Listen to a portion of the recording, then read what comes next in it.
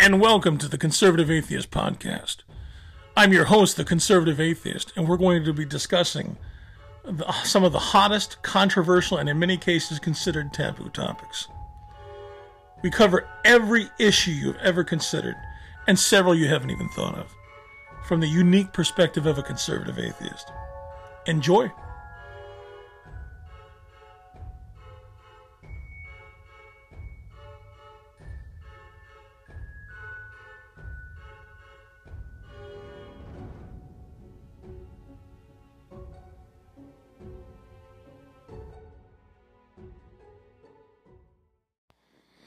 Welcome back to the Conservative Atheist Podcast. I'm your host, the Conservative Atheist, and today we're going to go over an interview between Piers Morgan and Vivek Ramaswamy. And I'm going to go over it bit by bit, and we're going to discuss it, or I'm going to discuss it, and hopefully you'll listen. Vivek Ramaswamy, if it wasn't for Donald Trump, I'm going to vote for Donald Trump. If it wasn't for Trump, I would be voting for Vivek Ramaswamy. He's an excellent candidate, I think, and I'll be shocked. I'll be extremely shocked if he isn't one of the if he isn't a presidential candidate again, and eventually president, in the very near future, in the relatively near future. Yes, he doesn't have a whole lot of experience politically, but the guy's a self-made billionaire at age 38. That's impressive. I mean, yeah, there are people like, Mark Zuckerberg that was a self-made billionaire by 23, but still, this is anybody that can be a billionaire, period, at any age, but especially still in their 30s. Is absolutely brilliant, and can't say enough good things about the guy. I agree with virtually everything he says. Not everything he says, because I don't agree with Trump on everything he says. I don't agree with anybody on everything they say. But that's just the nature of being honest and thinking for yourself. If you agree with anybody on everything, then you're not thinking for yourself. You're not a serious human being. And so I really enjoy him as a candidate. I enjoy listening to him speak. I'd love to do an interview with him, which is obviously out of the question at this point. But I'm excited. I'm extremely excited about hearing the rest of what he has to say. And I'm curious if there's going to be upcoming debates. If there is, I've heard there is going to be, and if there is, I look forward to him participating. All right, let's start with the interview and, of course, my commentary. Vivek, thank you so much indeed for joining me today. It's very timely. You're here in Las Vegas for the annual Republican Jewish Coalition. Yeah. And they're one of the most important voices in the American Republican Party. You just came off stage. You made a blistering speech. There's no two ways about that. This was full-on, hardcore, pro-Israel. And it's come at a moment when many people are going the other way. The ground invasion has started, as many more thousands of Palestinians are getting killed. As other people are perhaps beginning to wobble with their support for Israel, you've hardened yours. Why? Well, it's interesting you say that, Piers, because I've just taken criticism in the other direction as well. So before, yeah. Well, even from today's speech, really, the point is it's a little bit different than what anybody else is saying. On one hand, and this is the core of my message today, I support Israel's right to national self-defense. It is an absolute right, and Israel should be free to pursue. It's the right of every country. And for some reason, people on the left have decided that Western civilization has no right to self-defense. And of course, Israel is a very important part of Western civilization. Whatever solution Israel wants to pursue, that is their judgment to make, without us second-guessing them. On the other hand, I believe that is Israel's decision to make and Israel's mission to carry out.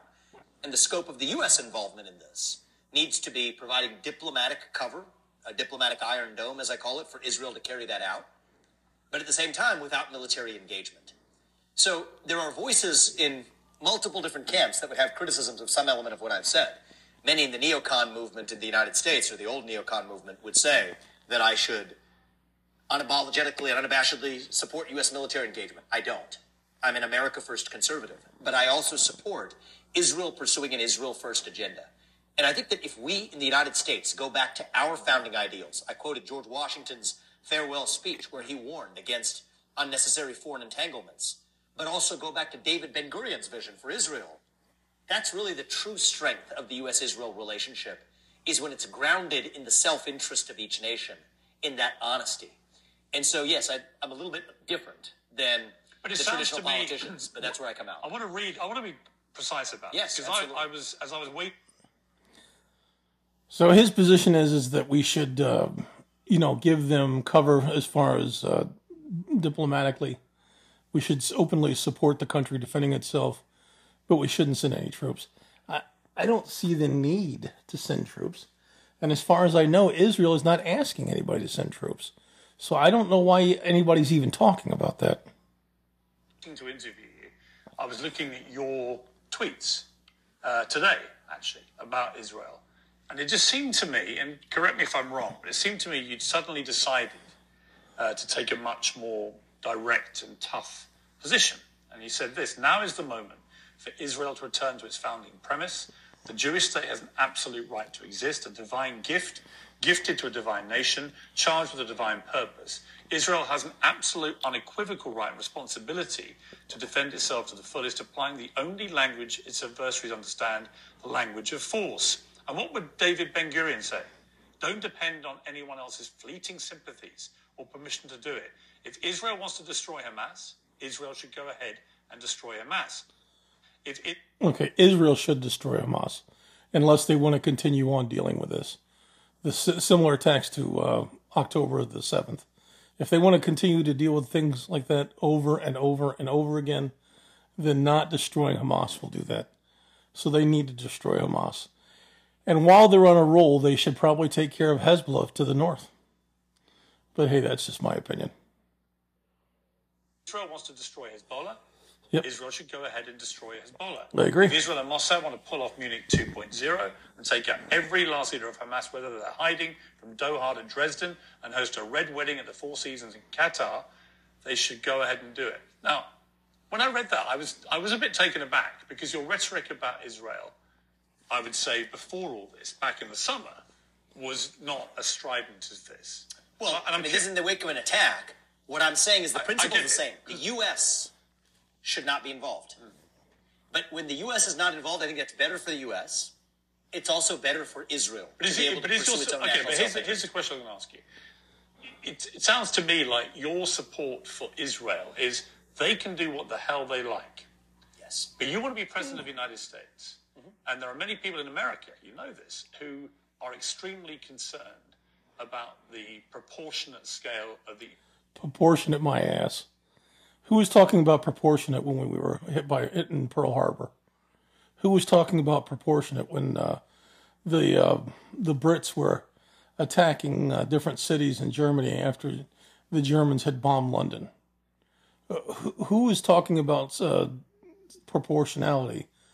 Well, probably a few idiots. After 9/11, nobody was. Or virtually nobody anybody serious. Israeli response already. And it's only likely to get a lot worse before anything is resolved here. Is your support for them unconditional? Because it sounds like it is. My support for Mine their is. right to Mine's national unconditional. self-existence and self-defense, and carrying out whatever the heck they think is appropriate in response to the attack submitted on them, yes, it is not our job to get involved in this in one direction or another. But it is the American president's job, actually, to get involved in all these things, because America... I don't think so, actually, and that's where I differ from people in both camps. Let me rephrase it. Historically, it's been America's position in the world to be leader of the free world, to be almost the world's global policeman. And it sounds to me, if you were to become president, what you're saying is any country can, in interest of its own self-defense, can do what the hell it likes, and you won't condemn it. Is there no limit to that? Well, look, I think that within the bounds of following international law, right, within the bounds of the legal framework that we all abide by, yes, it's not our job to be the global policeman. And I think there's a lot to what you said there, Piers, that's true. Historically, especially if you look at the last 25, 30, 40 years. That has been the role of the United States, is to try to play this role of global cop. Well, I'm running for president of the United States of America. And my job as the U.S. president is to look after American interests. Exactly. The role of the president, people keep talking about how, the president's a nationalist. When they said that about Trump, well, so what? I hope every leader of every country is a nationalist. That means you put your nation first. That only stands to reason. That's like saying that, a man puts his family before other families. Well, of course he does. I would hope so. I would hope that he puts his wife and kids above other people's wives and kids. That's a shift from the neoconservative view. It's a shift from the model of liberal hegemony. And I think part of this is because I come from a different generation that has seen the costs of $6.5 trillion of our national debt attributable to the wars in Iraq and Afghanistan that did not advance U.S. interests. Thousands upon thousands of innocent lives sacrificed in those two wars alone. Yes, I grew up into a generation where we saw that. I reject that vision. But that means we have to practice what we preach in all directions. That means this is Israel's right to defend itself. They should be unconstrained and unrestrained. The IDF can, I believe, get its own job done. For those who would call for U.S. military involvement, I say no. My view to Iran is you stay out and we stay out, and that's something that will keep Iran out and we stay out of it as well. But that's a different view also than saying that then I'm somehow going to second guess what decisions Israel makes. No, Israel has a right to national self-defense. Exactly. If Iran comes in, that's a different story. We have to put a boot in Iran's ass if they come in, no doubt about it. But as long as Iran stays out, it's between Israel and Hamas. But the United States sends a lot of money to Israel every year. Good. You, in the summer, indicated, you didn't say categorically, and I know you've been misrepresented in some of the language that people have used about what you did say, but you certainly suggested that by 2028 you'd like Israel to be autonomous from American investment. I said it would be a good destination if we did get there. I personally think this will be better, both for Israel and for the United States, if that's a destination we're able to get to. Now, to be clear, from a U.S. standpoint, pragmatically speaking, I've said that we will not cut off aid to Israel, that annual aid, until Israel says they're ready for it. But actually, go back and look at Bibi's speech to Congress in 1996. He said that we have reached something like the end of our infancy, and it is time for Israel to stand on our 2 feet. That's approximately what he said in 96. Bibi's running Israel today. But until America stops sending the money, America does have a vested interest in what Israel does. Well, I think that's a product of prior commitments. But my view is the $16 billion... But as we sit here...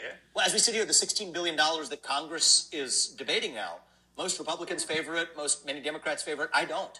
I say this $106 billion aid package, forget about it. We have a $33 trillion national debt crisis in this country, a border crisis in the United States of his... Okay, that's what drives me crazy. We're worried about every country on the planet, but we're not securing our own borders. Historic proportions. My job as the U.S. president is to deal with that right here at home. And yes, I stand for Israel's right to absolutely pursue its national self-defense. You don't want to help them? Not militarily. Diplomatically, I do. Diplomatically, standing for their right to do it. I think the UN is a disaster. But if you're Bibi Netanyahu, and he's coming under a lot of fire himself, he would probably say, well, hang on. What does that mean? You're going to put this iron dome diplomatically around us? Yes, the UN. Look at what the Secretary General of the UN said. He would say we've always relied on America to be there for us militarily, to be there for us financially. We are there financially. As I said, we stand by... one of our greatest allies. Well, as you noted, I stand by our commitments. We have $3.8 billion in aid that's going to Israel. I don't propose cutting that off. We've made that 10-year commitment for a reason. Yeah, once we make a promise like that, once we make a deal, we can't just yank the rug out from under anybody. But I think actually, I'm not sure that that's exactly what Bibi would say. But I would give you what Bibi's address to Congress was in 1996. It's also call out the unspoken truth here, Piers. One unspoken truth of those carrier groups going to the conflict area. Part of the reason they're there is also to play big brother to Israel, to sort of say what Israel can and can't do. So I say go back to David Ben-Gurion's founding vision for Israel. That's what I would tell Bibi. I get that. You do what you need to do. Okay, but I would say to you, the reason actually those carriers have been sent in is because it is absolutely in America's national interest what happens now in this war. Because if things were to escalate, and just before I sat down with you, I saw a statement from the Kingdom of Saudi Arabia, extremely censorious, demanding an immediate ceasefire, saying that they think this could be a disaster for the region. Israel would be absolutely crazy at this point to agree to a ceasefire. Hamas needs destroyed, whatever it takes. Whatever it takes, they have to be eliminated. Got President Erdogan of Turkey calling Israel overtly war criminals now at a rally in Turkey. This is really escalating fast. So I think we need to de-escalate it. And I don't think our military presence there helps that. I'm going to come to how that may or may not transpire. But the idea that this is not relevant or pertinent to America's national interest is for the birds, isn't it? Well, I'm not saying that it's not relevant or pertinent what's happening in the world. My question is, does our military engagement help our national interest? And that's a different question. What about the... No, our military engagement is a very bad idea. It could escalate the war, bring Iran in, bring other countries in. We need to keep this between Israel and Hamas, and then if Israel wants to turn its sights on Hezbollah, that's fine too. Number of little attacks we're seeing on American troops all around exactly the region proves my point. Why do we have troops in Syria? Why do we have troops in Iraq? Yeah, why do we have told troops the in American Syria? Public, yes, most people before this began in the last 2 weeks, they would tell you we don't even have a presence in Syria and Iraq. That's what we've been led to believe. So we have sitting targets, and now we're going to create more sitting targets. What are those sitting targets when they're hit?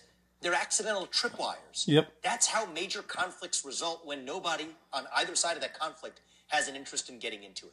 So I worry when you have a loose network of even loosely We definitely shouldn't have any troops in Syria. affiliated renegade band groups, Islamic terrorist groups that are only not even centrally managed in any way. You cross a tripwire, and my rule of thumb for the U.S., as our commander-in-chief, I'll say it now, I'll say it again. If you hit us, we will hit you back 10 times harder. That's just a rule I'll stick to. But if they're hitting us on bases that we shouldn't have been in the first place, we're creating the opportunities for escalation into larger-scale regional war that doesn't advance our interests. So I would bring them home from Syria and Iraq. But America has kept troops at a lot of bases around that region. I'd get them out. Really? Yeah. Yeah, I would too. I would eliminate those bases. Those people hate us no matter what we do. And so why should we sacrifice American lives in places like Syria? Absolutely not. Because the whole purpose of them being there is to try and maintain some sort of order amid a lot of And potential chaos. I think it's been unsuccessful. I mean, Of even course if you it look is. at right now, the fact... Listen, the Islamic world is the barbaric world. They're absolutely knuckle-dragging barbarians. And nothing is going to make them better. You simply have to isolate them. that we have that presence, I'm going to stick specifically to Syria and Iraq, let's be precise. I don't think that serves any strategic purpose. To the contrary, it creates sitting duck targets in moments like these. Exactly. That unnecessarily create tripwires for major regional conflict in the Middle East. And so nobody has given me a good answer. And I don't think nobody's given the American people a good answer. There are no good answers. On why the heck we are still in Syria and Iraq. We shouldn't be. There's no strategic interest at issue there. It's strictly downside risk, especially in times of emotional response like this. It's a bad idea all the way down. So I stand by that principle. Now, I'm not some sort of pacifist isolationist for the sake of being an ideologue about it. No, I look at every individual region of the world, every theater, through the lens of American self-interest. And I worry, Piers, the ultimate winner in this is actually going to be China. Watching us, if we are mired in another large-scale, regional, prolonged, no-win war in the Middle East, China's the beneficiary of that. And you look at the amount of munitions we've given to Ukraine, about 1.5 million rounds of artillery. Now we're producing about 20 to 40,000 per month in the U.S., closer to 20,000. In fact, it was not that long ago that 300,000 of those rounds that we held in Israel were sent to Ukraine. Right. Which should have never been the case. I mean, I agree that we should support the Ukraine somewhat just to put a thumb in Putin's eye and keep him from being emboldened to do more invasions and to take all of the Ukraine and maybe other states in the area. But there's got to be a limit somewhere. So this isn't an endless cycle or pot that runs infinitely deep. The foundation of war is economics, actually. And our economic and industrial base does not have it in it, relative to even other points in our national history, for us to be able to opt into multiple of these conflicts at the same time. As U.S. President, as the Commander-in-Chief, when it comes to war, my principle is simple. War and our involvement in it is never a preference. It would only ever be a necessity. But I worry that many of the steps that we're taking, that people here are taking, in the United States of America, are sleepwalking us into World War III at a time where we can't afford it. Yeah, I agree with that. I agree. First of all, I think if we completely cut aid to the Ukraine, it's going to embolden China. And I've heard other people say this, but it's going to embolden China. Well, if they allow the Ukraine to be taken by Russia, maybe they're weak enough that they're indecisive enough to let China take Taiwan, and it's just a domino effect that could really affect our influence and strength in the world, and eventually lead to World War III, one way or another. The United Nations voted a motion for ceasefire in this war. Who cares? The United States voted against that motion. The United Kingdom, my country, abstained. Where do you sit on that? I think the United Nations has outlived its purpose. I agree. I really think that the statements that Secretary General Guterres made, I think on Wednesday this week, were offensive. They were senseless in nature, trying to draw a false equivalence between Israel's behaviors versus the Hamas attacks on Israel. That false equivalence is everything you might, if I see it from a 19-year-old freshman at Harvard College, I call the kid lost and hungry in search of purpose and meaning. But to see this from the Secretary General of the UN, that's toxic. Yeah, I completely agree. I completely agree. I have no respect for anybody that equates what Hamas did to Israel on October the 7th to Israel's response defending itself and the methods they use. Anybody that thinks they're the same is obviously confused or just plain evil. I personally think that we should have an open conversation about the U.S.'s continued involvement in the UN. I don't think that should be a foregone conclusion. Really? If you think about a body whose Human Rights Council is staffed by the rights of Venezuela and North Korea, it's a North farce. Korea, Jesus It doesn't Christ. serve an actual coherent purpose. And so this is just good. Can you believe that they would let North Korea cover human rights? It's insane. Statements in the last week are just I mean, what he said to of be an clear, institution that's outlived its purpose. he said it's important to recognize a massive attack didn't happen in a vacuum, and Palestinians will be subjected to 5 decades of suffocating occupation. Now, I agree with the criticism. Okay, so Israel pulled out of Gaza back in 2005. Hamas was elected the leaders of the controlling party of the Gaza Strip in 2006. So that's like pulling out of Germany, after a short period, completely pulling out of Germany after World War II. And they turn around and elect Nazi leaders again. That it was very badly worded because he was trying to imply that somehow the Israelis. I mean, the timing of that versus him saying that 6 months ago is I don't two disagree. different conversations. But on the wider point he was clumsily trying to make, I think, it is indisputable that the Palestinians have been suffering repression now for many decades. It's indisputable. You go back to 1948. Oppression, hundreds of not thousands repression. of them were displaced from their homes, and that was the catalyst for everything that's followed. And you can argue, as some journalists have been doing this week, I think very powerfully, actually, Jewish journalists that I respect very highly, saying you can say that both sides have just cause historically. No, you can't. You can't say both sides have just cause. The Hamas comes in, they rape the women, they do things like chop the babies, decapitate babies, chop their heads off. They stick babies in ovens, and they shoot entire families, or torture them first and then shoot them. And the IDF actually tries to evacuate civilians and tries to just target Hamas. Not the same at all. Over the land issues and everything else. But this attack on October the 7th was a completely different scale of attack.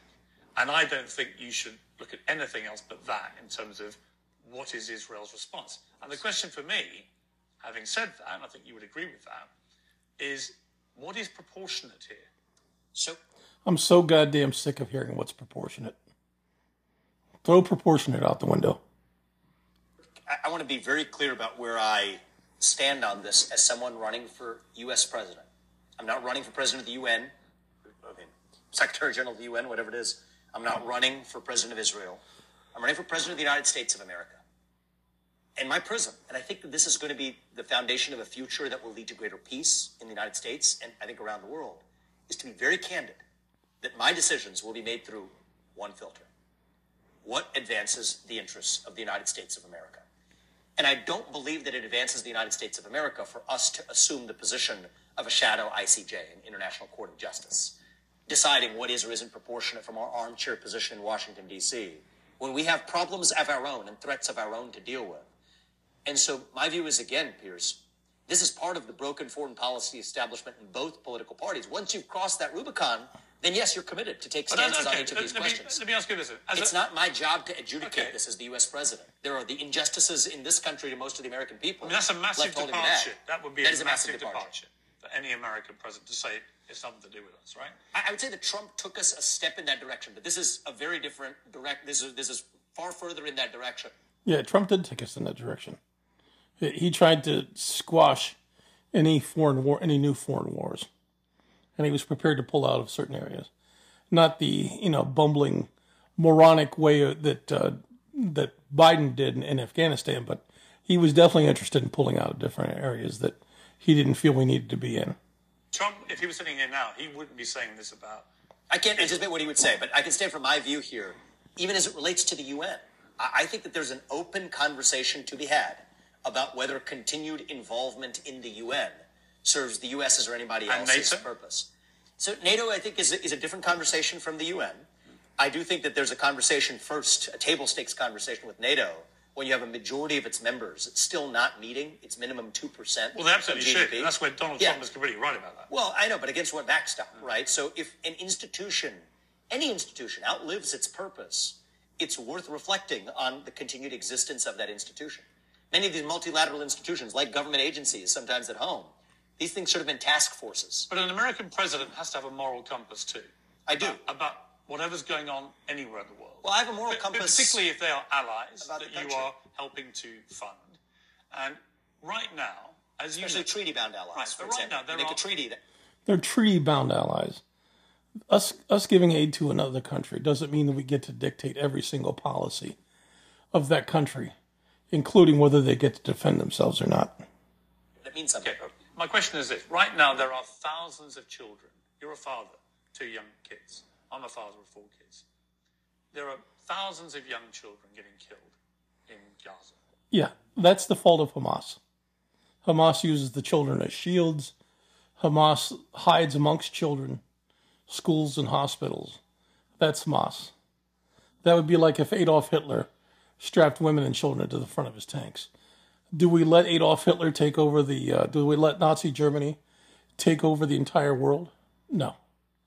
It's an unfortunate situation, but it is what it is. Innocent Palestinian kids, half of Gaza kids, women being blown to pieces, houses and whole areas being completely decimated. 1 million Gazans have had to move from the north to the south, out of their homes, which they will not be able to return to in most cases because they've been destroyed, and they're going to be destroyed. And I get that the purpose that Israel... Again, that's Hamas's fault, not Israel. Get rid of Hamas, and I agree with them. But how they do that, the whole world is watching. And the other parts of the region, including Saudi Arabia, they're on the verge of a new accord with Israel, are now recoiling at what they see as a disproportionate response. So I disagree with some of that characterization. My question, a long-winded question, but my question is, on a human level, with the moral compass required by an American president, do you not look at what's happening now in Gaza and slightly recoil at the scale of this? No, I don't. It's all Hamas. Just like if the Germans did that, the deaths of those people being strapped to the tanks would be the fault of the Nazi government and Adolf Hitler, not of the Allied forces. And what it may become in the next days, weeks, potentially months. Do you not think? So, Piers, let me address that directly. A responsible directly. American president wouldn't say to Prime Minister Netanyahu, just hang on here. So if I may, Pearson, I appreciate you providing the backdrop for that question. And I'm not giving you the answer. No, I know you're not. I'm asking it. Yeah, and I take it as a question. Yeah. As a difficult question. It's a difficult answer. On that standard, we would have been engaging with most of the African continent for the better part of the last half century. We would be talking... Exactly. All the horrible things that happen on the continent of Africa. We'd be in constant war trying to eliminate those situations. Talking much more about what's going on in the last 3 years in Azerbaijan and Armenia. And the Congo, they chop children's arms and legs off. And they rape women, either to death or close to death. Somehow, interestingly, something you don't hear peep about in the Nagorno-Karabakh region. We could go on. And each of us has different capacities. I mean, you and I share multiple things in common. We're both fathers. We both lived the full arc of what in this country, at least, we call the American dream, right? You've been successful. I have a separate hat that I wear as a philanthropist. I look to other parts of the world, including especially the United States, where I'm able to make a difference. Not the U.S. president yet. I've been as helpful as I can, from East Palestine, Ohio, to Maui, to chartering a flight, helping pay for a chartered flight for 200 seats for Americans to get out of harm's way in Israel. That's different from the public policy hat I wear. I've been a businessman that's developed medicines to deliver medicines to patients who need them, some of them life-saving. But as U.S. president, which is the premise for our discussion here, as U.S. president, I have a moral obligation. It is to the citizens of the United States of America. Exactly. You have to be a nationalist to be a decent president. Exactly. His main obligation is if he becomes president, or anybody becomes president, they have to be America first. They have to be a nationalist. They have to take responsibility and prioritize our citizens over other people's countries and citizens. They have to. They have to be in our best interest first. And there's a philosophy underlying this. You said you and I are fathers. You caught my... If you're going to catch my attention, it worked. It caught me. Our obligation, I think perhaps you would agree with me, it's the way I sense it. I think my first obligation, in the way I've lived my life to this day, is to my family, to those two sons, those two boys we're raising. And then we go concentric circles to my nation.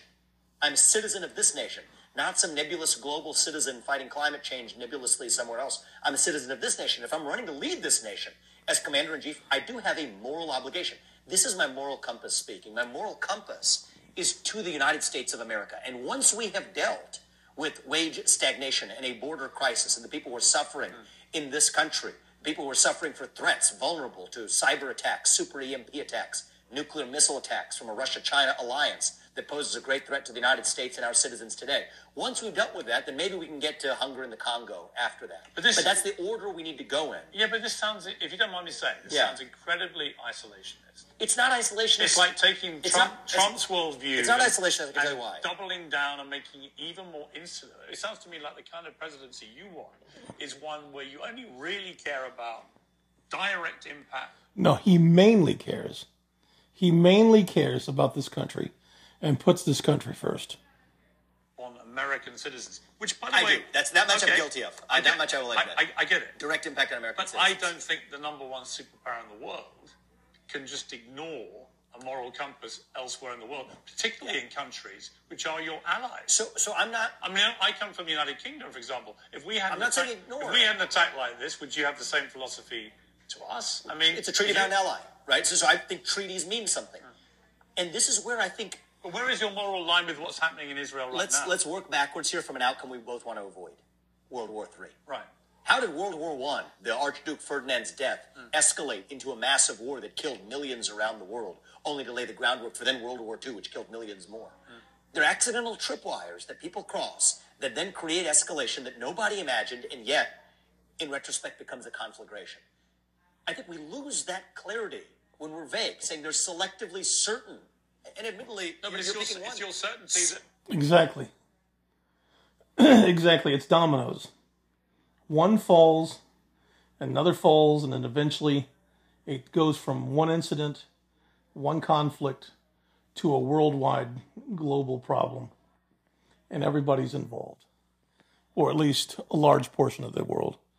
And we can't have that. We can't have another World War III. First of all, nuclear weapons would probably eventually be used, which would devastate all the countries and the entire planet. But you're picking certain conflicts or certain areas of humanitarian crises while outright ignoring others. No, I get it, but you're so I say, look at it through the prism. If I do one quick thought, just to finish this, because I think you can then at least understand the view, even if you disagree. I'm not saying don't get involved or not. I'm saying the question of whether or not we get involved is decided through one prism, of whether it advances the American interest.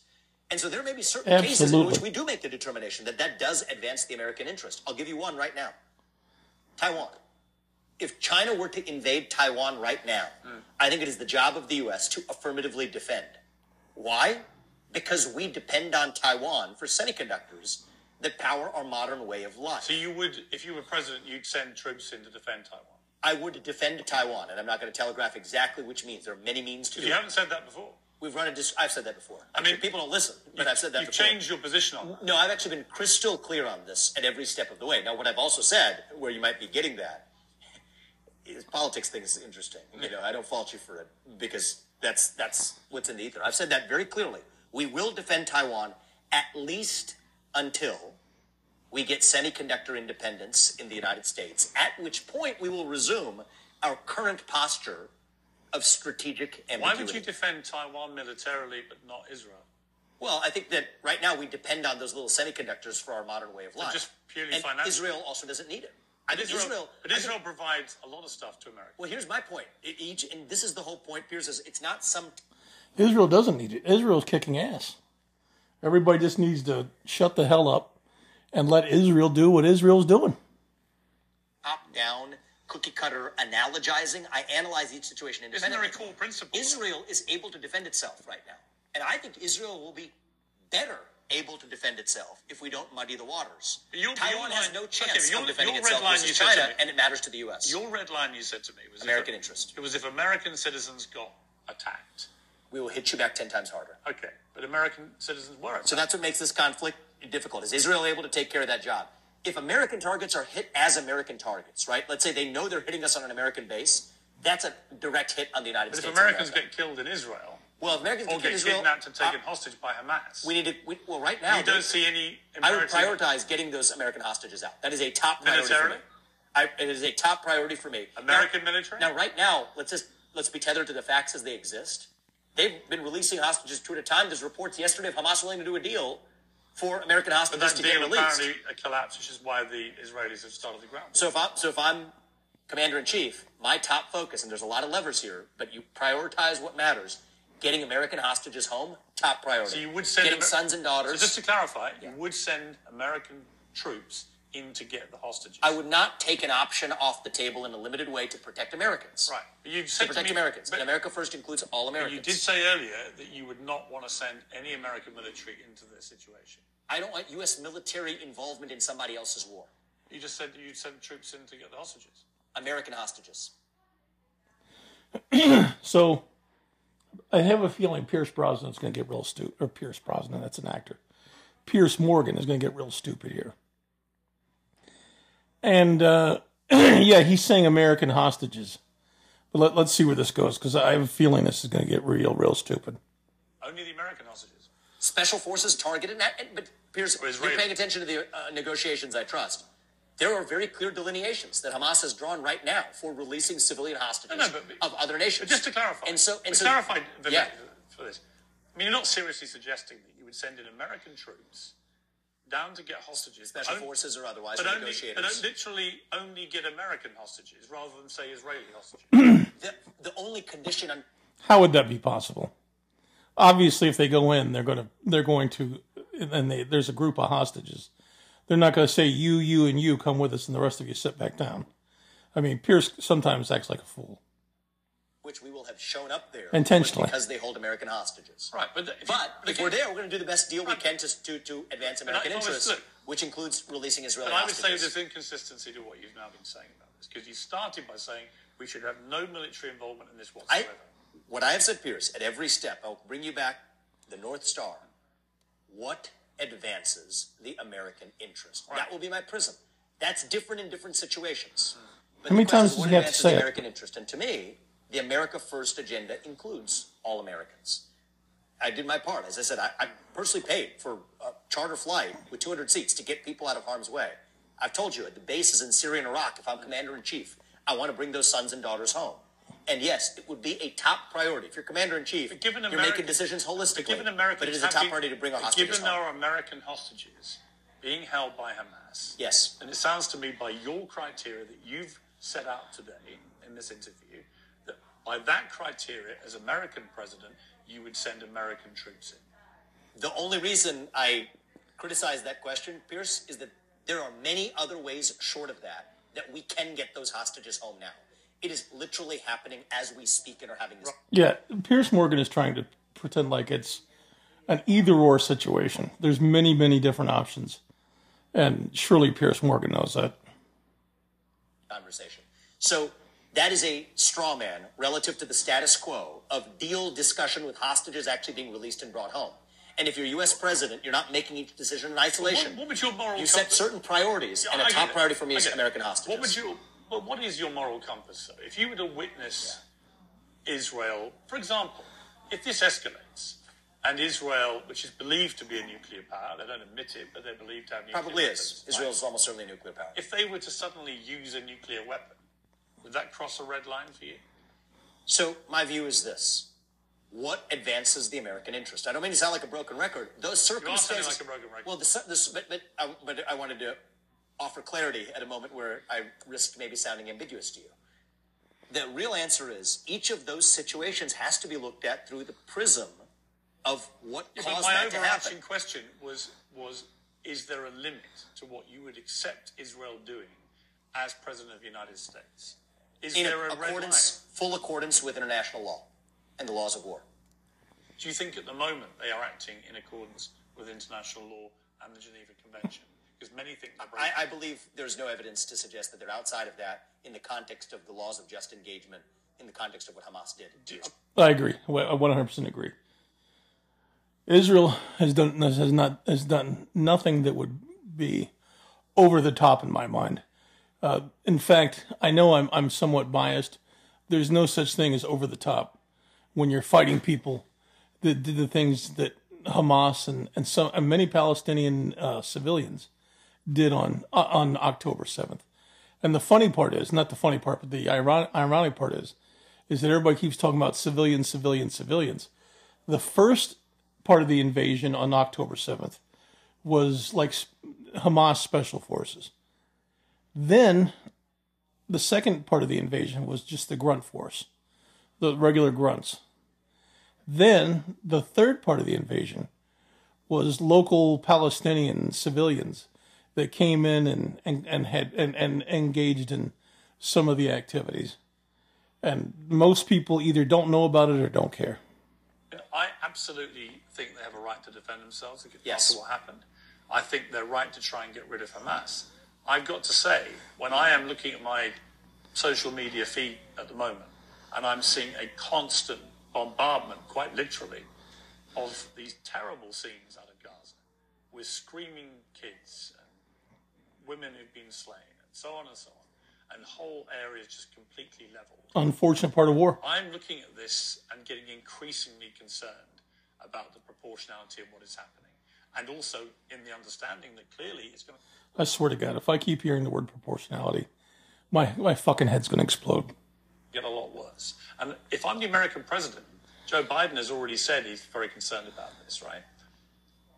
It seems to me what you're trying to say, correct me if I'm wrong, but that Israel can do what it wants. That after that attack, there is no limit. As far as you're concerned, sitting in the White House, there is no limit. And a a lot of people will hear that. Particularly, let me just challenge one premise here. Yeah. A lot of people will hear this, particularly Americans, American Arabs will hear this. And they'll think, oh, there's no limit? The American president has no moral line that Israel can cross in their desire to get rid of Hamas. So I think there's one. What? How can you get rid of Hamas without basically doing whatever it takes? Didn't we do whatever it takes to eliminate the Germans and the Japanese during World War II? I believe we did.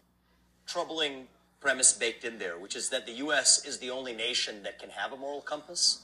I mean, you're presuming that is what's baked into that question. Let's I think smoke every it up. country should have. No, but what's baked I in your didn't like question? my country. Honestly, What's baked in your question? I didn't like my country abstaining on the issue of a ceasefire. Have a view.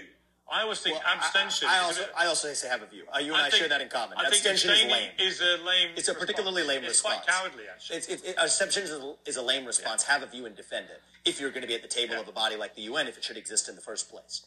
But which it shouldn't. What's baked into the premise of your question is that Israel has no moral compass, and therefore it's the U.S.'s job to have one. I'm not saying that. Well, it's baked into the premise of your question that Israel's doing something, and the U.S. has a moral compass I'm saying there are to decide. As you know, there are a lot of people around the world, millions, hundreds of millions, right? Especially in the Muslim world, but not just the Muslim And why are we picking on this humanitarian catastrophe, or alleged humanitarian To hell with the Muslim world.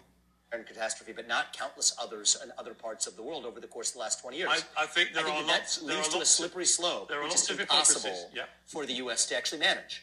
And so we come back to what are the relations between nations. The job of each nation is to look after its national self-interest. Is it fair that Israel is able to turn on, for example, power and water and turn it off for the whole of Gaza? It wasn't fair that Hamas came from Gaza into Israel on hang gliders to kill innocent civilians. But as the UN boss clumsily put it, this is not a new conflict. This has been going on. Is it fair that the Arab people, the descendants of Ishmael, have 20-some-odd countries, yet none of them will take on the Palestinians, even as they nominally stand for them against the fight on the Jews?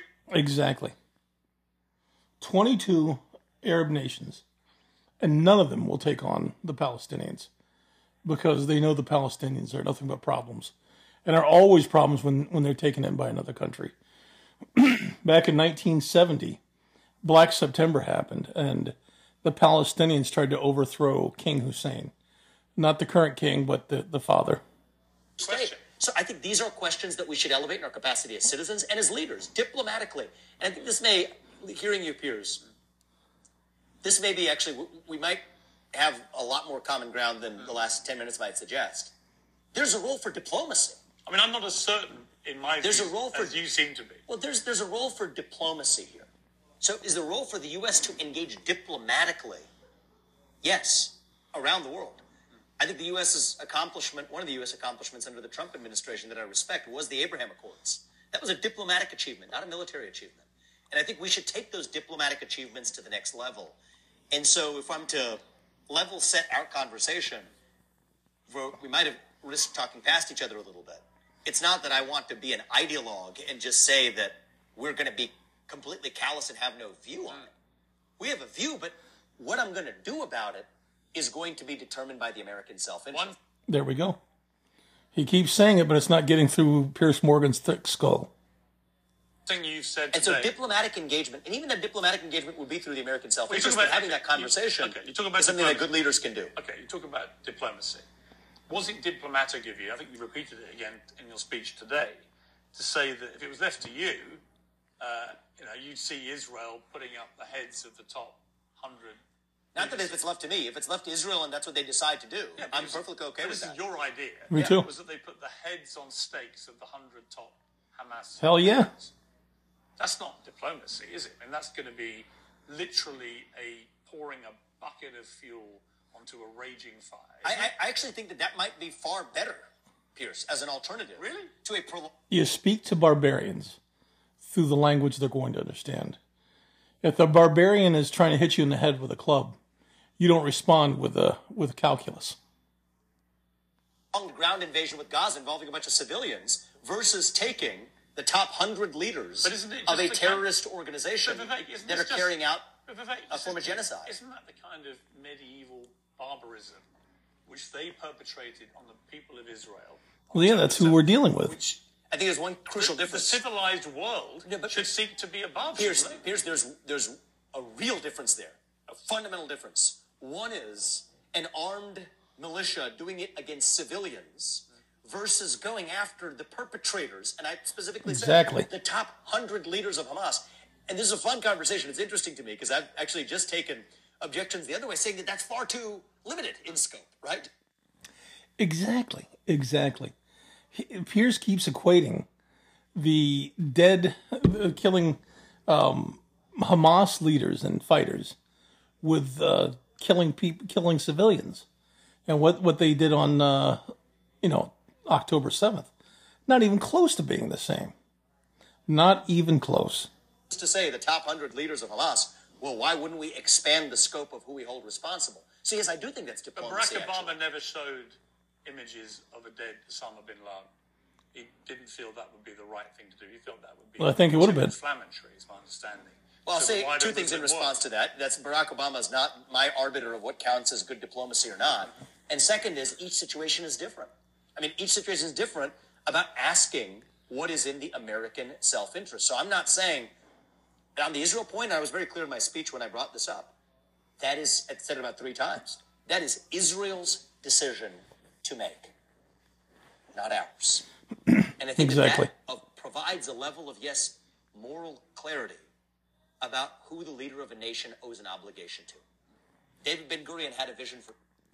Leader of a nation owes an obligation to their own nation, first and foremost. And he said this over and over and over again. But, Piers Morgan's giant clown head is simply too thick to fully understand what he's trying to tell him, or simply refusing. Israel. Self-sufficiency makes its own decisions for its own security. George Washington, in his farewell address in the United States of America, had a vision for this nation, the lead founding father of our nation, that we look to the interests of our citizens without foreign entanglements.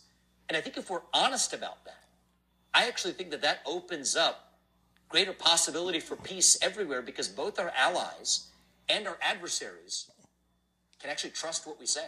Red lines will actually be red lines, because if they're crossed, it means it really violates the national self-interest. That's the bad part.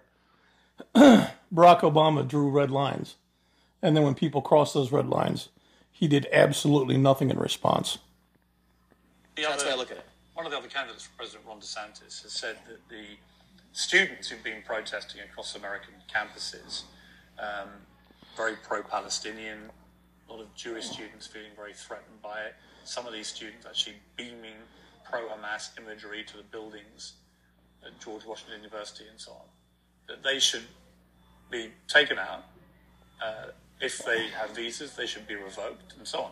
You've said you don't believe in that because of free speech. But again, is there no limit to that free speech? If people are actively supporting and promoting a terror organization like Hamas, isn't that hate speech, not free speech?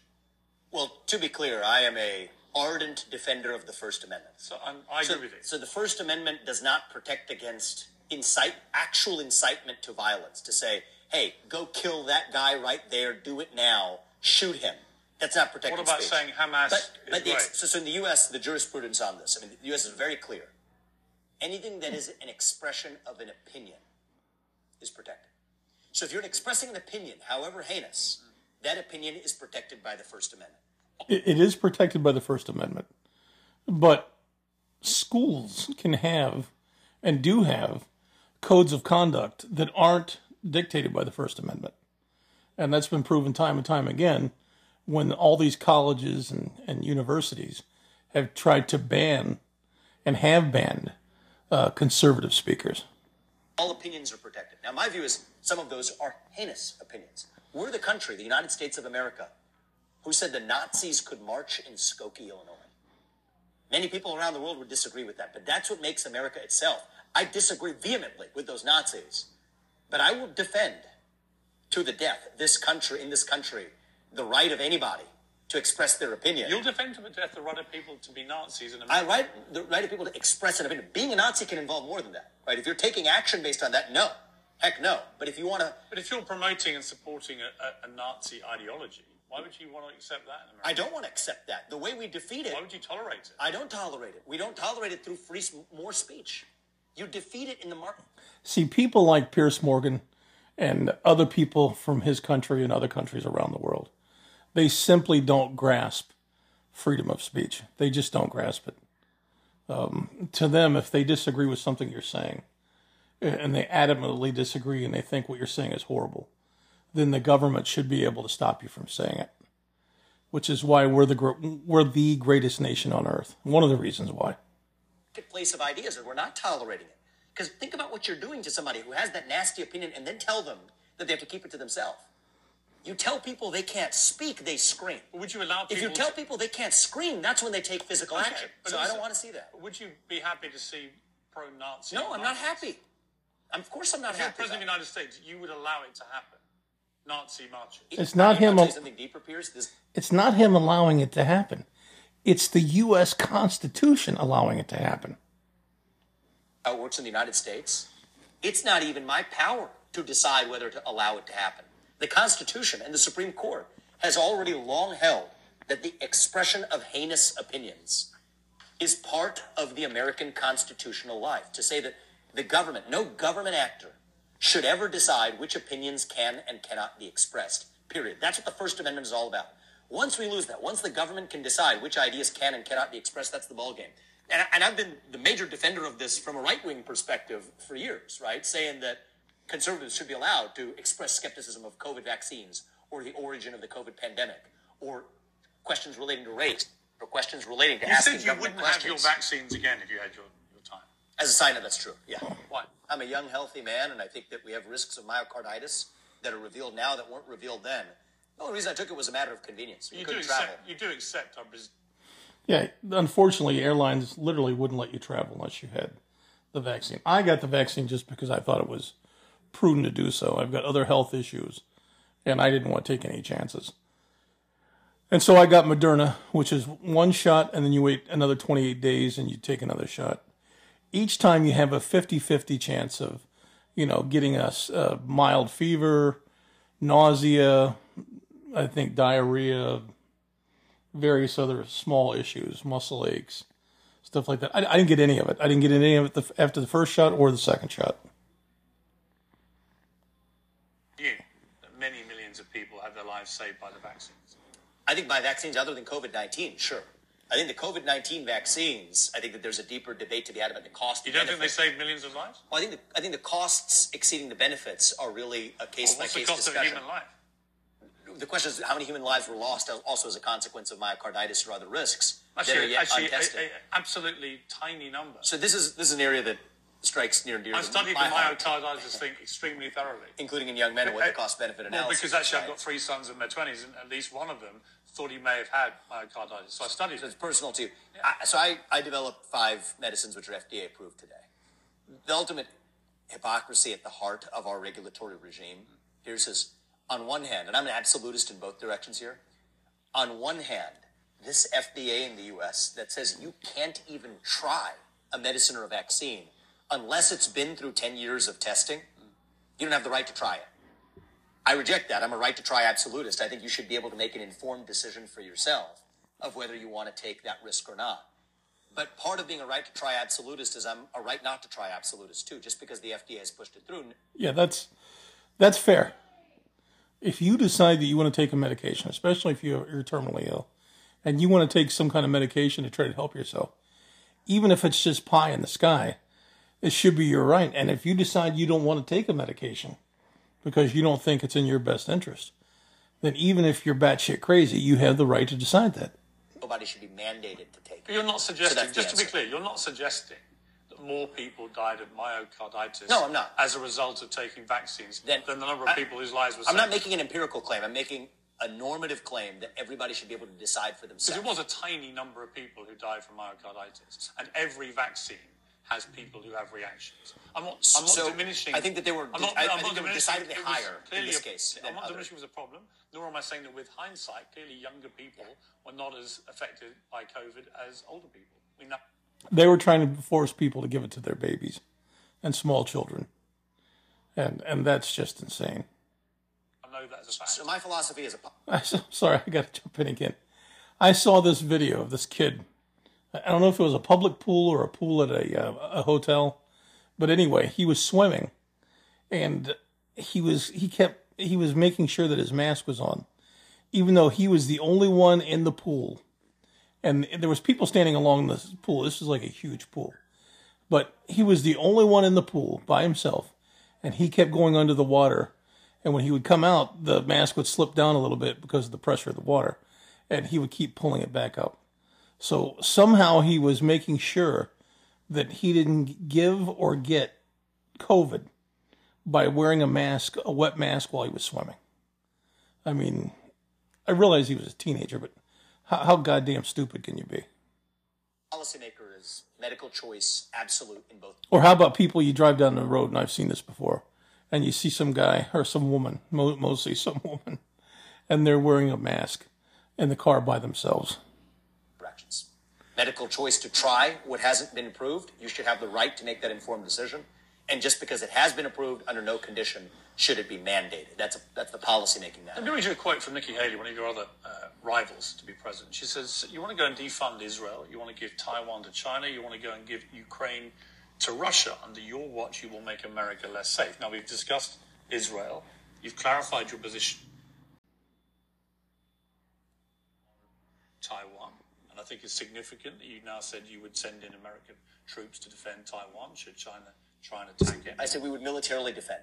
You'd send troops in. It depends on whether ground troops are actually what matter or not. You could talk about destroyers. You could talk about SSGNs. But you would send American military in to defend Taiwan. We would militarily defend Taiwan, yes, at least until we've achieved semiconductor independence. I mean, that wasn't. And I'm the only candidate who said it. But it wasn't what you used to say. Piers, that's false.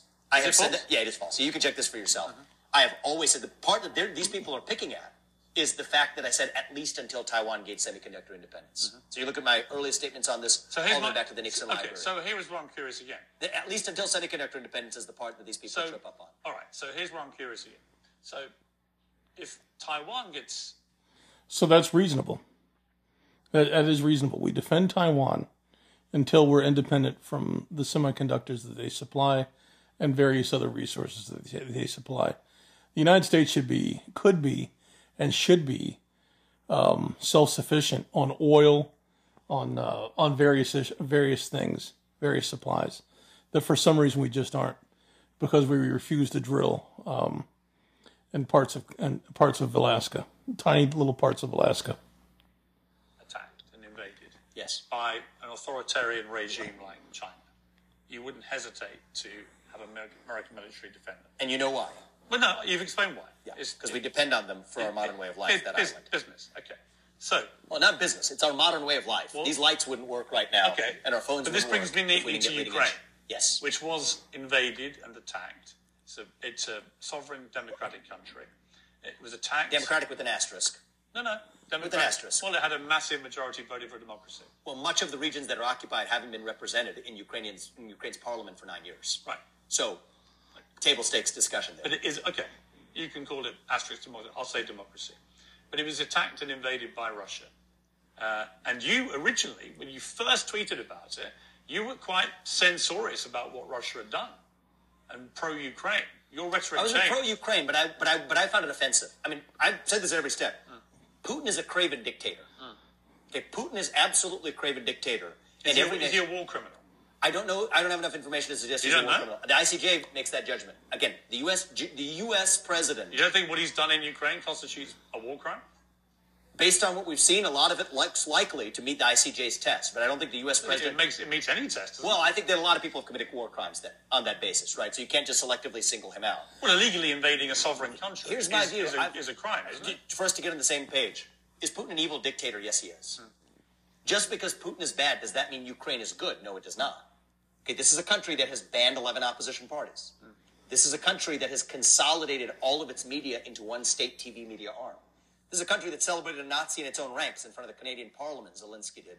This is a country that's effectively threatening the U.S. not to hold its elections unless the U.S. forks over more money. Yeah, that's ridiculous. You don't want to hold elections? Okay, don't hold elections. Then we won't. And you're telling us that we have to fork over more money, or you're not going to hold elections. Okay, well then we just won't fork over more money because we don't get blackmailed, we don't get pressured. It's like a child saying, give me candy or I'm going to hold my breath and fall on the floor until I pass out. That's something that can't be tolerated, because if it is, then it gives the person that's doing it leverage they shouldn't have. And also against the backdrop, Piers, it's worth wondering why that initial incursion to Kyiv went nowhere, but Luhansk and... Okay, this is, again, I'm going to say this again, it drives me crazy. When I understand his name looks like Vivek, but it's pronounced Vivek. Okay. I respect people's names, but I don't respect the names of cities. And most people don't respect the names of countries. Because if they did, they wouldn't call Japan, Japan. They would call it Nippon. That's where the racial slur nip comes from, Nippon. Japan isn't called Japan in Japan unless they're talking to an English speaker or maybe somebody from another country. It's called Nippon, not Japan. When do you ever hear, except for a rare few cases where some douchebag does it, but when do you ever hear Paris called Paris? It's people in Paris pronounce Paris Paris.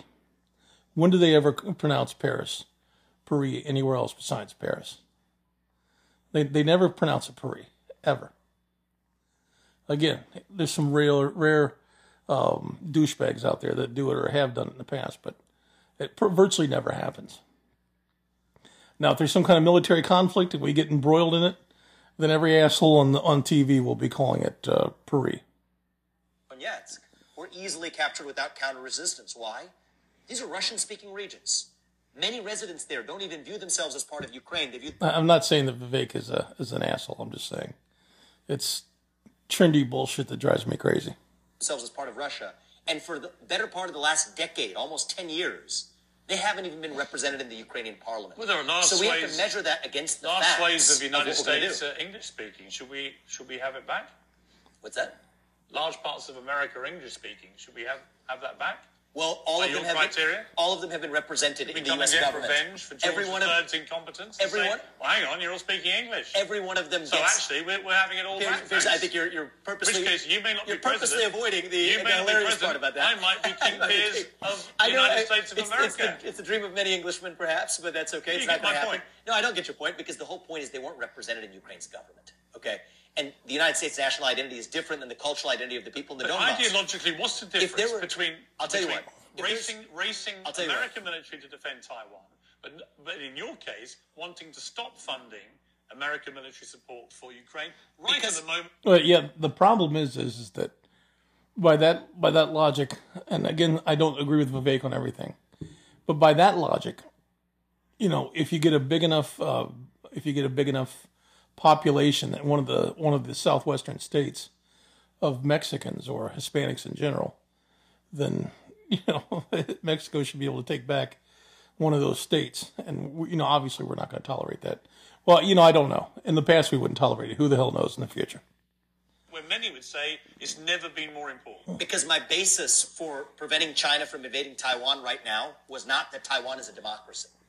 My basis for doing wanted it their money. is that there's American self-interest at issue. Our What modern way of about life. all the foodstuffs that come out of Ukraine? Our food we can be self-sufficient in this country. The foodstuffs that come from Ukraine to the United States is not going to affect our modern way of life. I mean, that's the hard answer. So for you, And it's a here's- pure financial we're not calculation.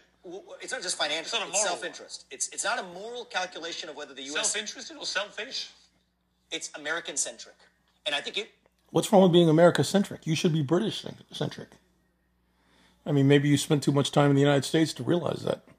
it's actually selfish for the leaders of the United States to indulge their moral vanities while leaving Americans holding the bag here at home. And here's the other thing, Piers. We're not having this conversation in a vacuum. Look at this. How well has this gone? Forking over nearly $200 billion direct and in kind. I think it's gone of incredibly value. well. I tell you Oh, why. I think it's gone. I think it's Well, gone let me explain disastrously. why. Let me explain why. Everybody assumed that Putin would run over Kyiv, take control, Kiev. Was a wrong assumption kick out rest because there was a Ukrainian counterinsurgency. because Ukrainians fought for their democratic rights. And to why freedom. didn't they fight in the To Donbass? freedom. And I remember a time when America used to celebrate. But Piers, you're people missing one. fighting for You're missing democracy one and freedom. super important detail here. You actually made the point that I would like to make, which is the reason why Russia has succeeded in the parts of the Donbass they're occupying is that the people there have more of an affinity for Russia than they do to Ukraine. But actually- so you can't say democracy but sometimes, actually- but not but others. actually the These po- people don't It's want to be Vivek, part of Ukraine. It isn't actually true because most of the polls, Many of them no, don't the want to polls be. show that the people in those regions still want to be part of Ukraine. Many of them don't, and that's why Some there was no don't. counterinsurgency. Some don't. I was told it was like 10 to 15%. They haven't been represented in Luhansk and It's a Donetsk. small percent. Okay, so if it's 10 to 15%, then Piers Morgan's obviously right. If you don't want to be, if only 10 to 15% of the Ukrainians in that area don't want to be, excuse me, don't want to be part of the Ukraine, they can move to Russia. I disagree with Vivek, and I agree with Piers Morgan. They have not even been represented in the Ukrainian parliament. Would you really, if you won the presidency in 2024? I would do a deal that ends this What's war. your deal? I mean, you and Donald Trump talk about, well, you're going to sort it Well, out I'll give you tomorrow. detail. In my case, I'll give you details. You would give Putin what he's taken. I won't give him anything. There's a deal. What would you give him? I wouldn't give him anything. I would give him a deal. What's the deal he's going to take then? Well, here's the deal. He has to exit his military alliance with Xi Jinping. End the Russia-China military alliance. That's the top threat that the U.S. What's faces. the deal with Ukraine? And then in return, what we get is a hard commitment that NATO will not admit Ukraine to NATO. In truth, that's just keeping. But what about the land he's taking? Well, this is the most important part. Is the NATO hard? This is what matters most to Putin. There's other parts of this deal I can talk about on both sides. The most important element of each, and then I can go to the second most. The most important element is Russia exit its military alliance with China. We make a hard commitment that NATO not admit Ukraine to NATO. Which, by the way, Piers, that violates. We've systematically violated a commitment we made back in 1990. James Baker, the U.S. Secretary of State, made a commitment to Gorbachev. Tell me on this deal. And then here we'd freeze the current lines of control. What? Freeze the current lines of You would control. give Putin everything I wouldn't he's give him stolen? anything. I would freeze the current lines of control. What do you mean? What does that mean? These are Russian-speaking regions that are occupied today. You would literally give Putin what he's stolen. You would give I'm not giving him anything. I'm giving him a deal. What did you? Well, it's a hard decision to make, but I think he's got a good point. I think he's got an excellent point. Describe him as to It's me again. conditioned. What did you call Putin? He's an evil dictator. You give an So is evil Xi Jinping. dictator So are countless others. land he's stolen by killing people. You would give him the land. Pierce, I'm not going to give him anything. I'm giving him a deal. You've just said you'd give him the whole. I'm not going to give him. That's your word, not mine. I'd give him a deal. What I would You'd hand do it to him. is, no, we would require Russia to exit its military alliance with China. What threatens the United States of America? What message are you the saying? Russian-China Right, military Vivek, alliance. Russia-China military alliance definitely could turn into World War III. It definitely could. It would definitely embolden both countries. President of the United States, and you say, all right, Vladimir, I know you invaded illegally a sovereign democratic country, and they fought for It's their not a democratic country. And they fought Ukraine is not a democratic country. And they fought for Ukraine is not a democratic country. I don't agree with you. I mean, I don't agree with look you. at what they're doing to the Ukrainian Orthodox Let me Church finish- right now. let me finish This the is conversation. it's just a myth. Let me finish- But we're having a mythological conversation. You don't Ukraine think it is not a democratic The people country. of Ukraine voted for democracy in massive majority. Except for the ones that didn't vote that happened to be in the regions occupied by Russia. But you would give this area they've stolen back to the Russians, right? So you're I telling, would not. You're telling It would be conditioned. You're telling every. I would not do Hang anything on. other than we get what we want. You're in return. telling every evil dictator in the world, you can go and invade any country you like, take whatever land you can in a bloody war for as long as Here's you like. what I find fascinating. And then eventually, I'll just give it to you. How many hours of your show, or minutes, or seconds, have you dedicated to what Azerbaijan has done to Armenia and Nagorno-Karabakh on the different region on the other side of Caspian? Zero is probably the answer, just like every other major member of the media.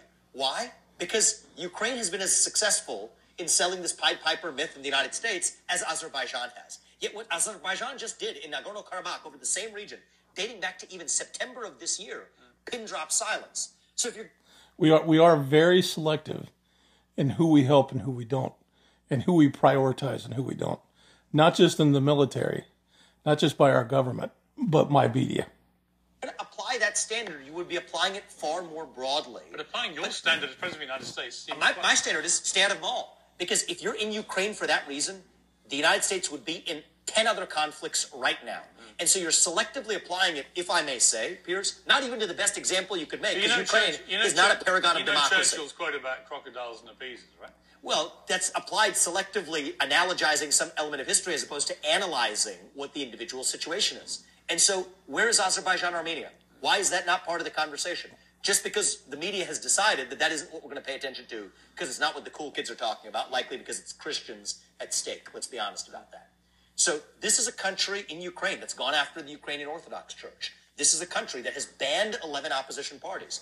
This is a country where the regions of Russia that have been occupied, several of those provinces, Luhansk and Donetsk in particular, not even represented in the Ukrainian parliament. So the idea that this is some battle of good versus evil is a farce. Well, unfortunately, just like in the Middle East, there's a lot of places where it's evil versus less evil. Even if you were going to pick good versus evil, there's a lot other better examples to pick.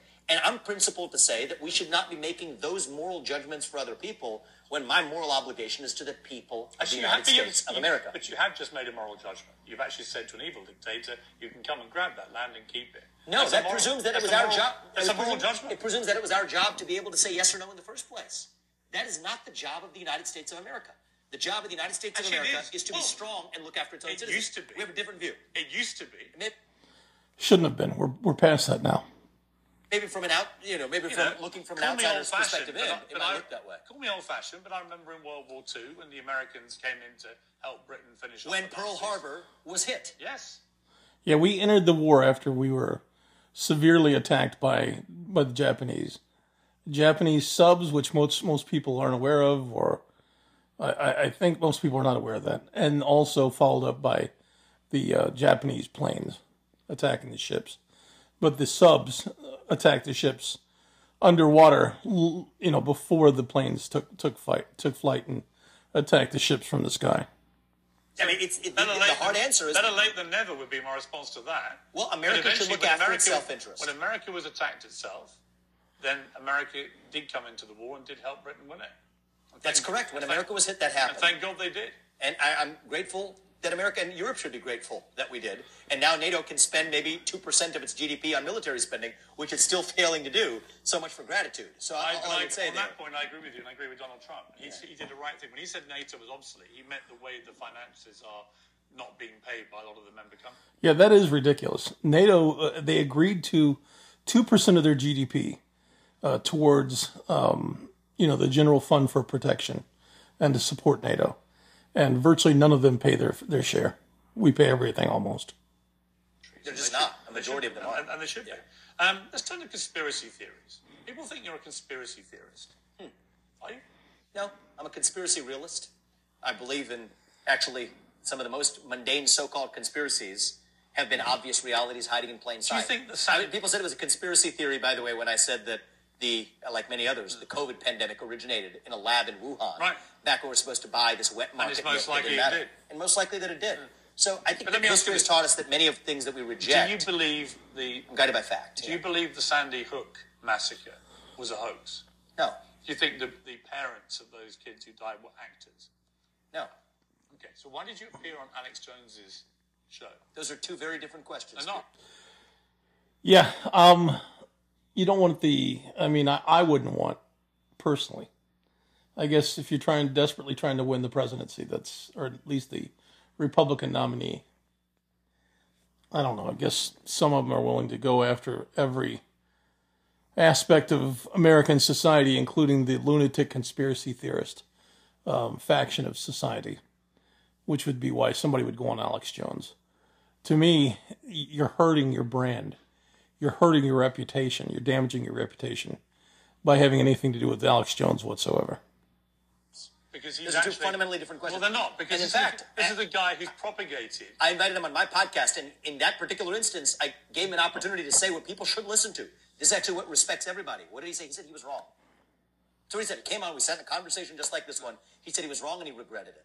And so I think that this culture of creating... Why did you invite someone like... How many years did he beat the drum of how Sandy Hook was fake and the children weren't really dead and the parents were crisis actors?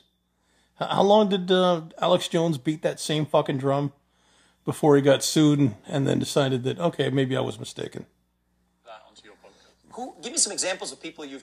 Have you ever talked... Isn't it called Truth? Have you ever talked... What's your podcast called? Truth. Truth. And the path to truth runs through free speech and open debate. So you have the worst liar in America, a man who calls... See, I don't believe in creating obstacles to who speaks to who. Let me finish my character assessment of Alex Jones, right? I didn't make a character assessment. I'm about to make one of him, right? Because, as you know, he was found guilty in October 2022 of defaming the families of the Sandy Hook victims after years... Which he did. He was guilty. ...monetizing the lie that it was a hoax and the families of the dead were actors. He's been ordered to pay a collective $1.5 billion Excellent. to the people who he so sickeningly defamed. And yet there's you, a guy who wants to be president of the United States, inviting this guy. Saying that was dead wrong. It was dead wrong. Now, my view, though, Piers, and the whole premise of the podcast, all the people I've talked to Chris Christie said when he heard you did that, he said... I could care less what Chris Christie has to say. But he said should get the hell that out to of him this race was and save disqualifying everybody the time. on its own. Well, I think it's disqualifying to anybody who believes that we have to preordain who we do and don't talk to. You give platforms to just blatant conspiracy theorists to come on and talk about the truth. I think that part of the reason is what's a conspiracy theory yesterday is a truth tomorrow. Did you challenge him about Sandy Hook? I did, and I told you what he said, actually. As far as I know, it's the first time I've heard it said. I think it was useful. He said it was wrong. He regretted it. He made a mistake. Human beings have made mistakes. It's not the first time he said it to me. Well, good. Well, yeah, he says he made a mistake, but does he really mean it? I mean, what the hell? How many years did he keep saying it was true over and over and over and over again and giving, what he considered proof? I mean, the guy's a batshit crazy liar. And, it's like saying, well, I'm going to have, and I hate to use a Hitler reference, but I'm going to have Adolf Hitler on my show. And if he admits that killing over 6 million Jews and millions and millions of other people and trying to take over the world was wrong, then, people make mistakes.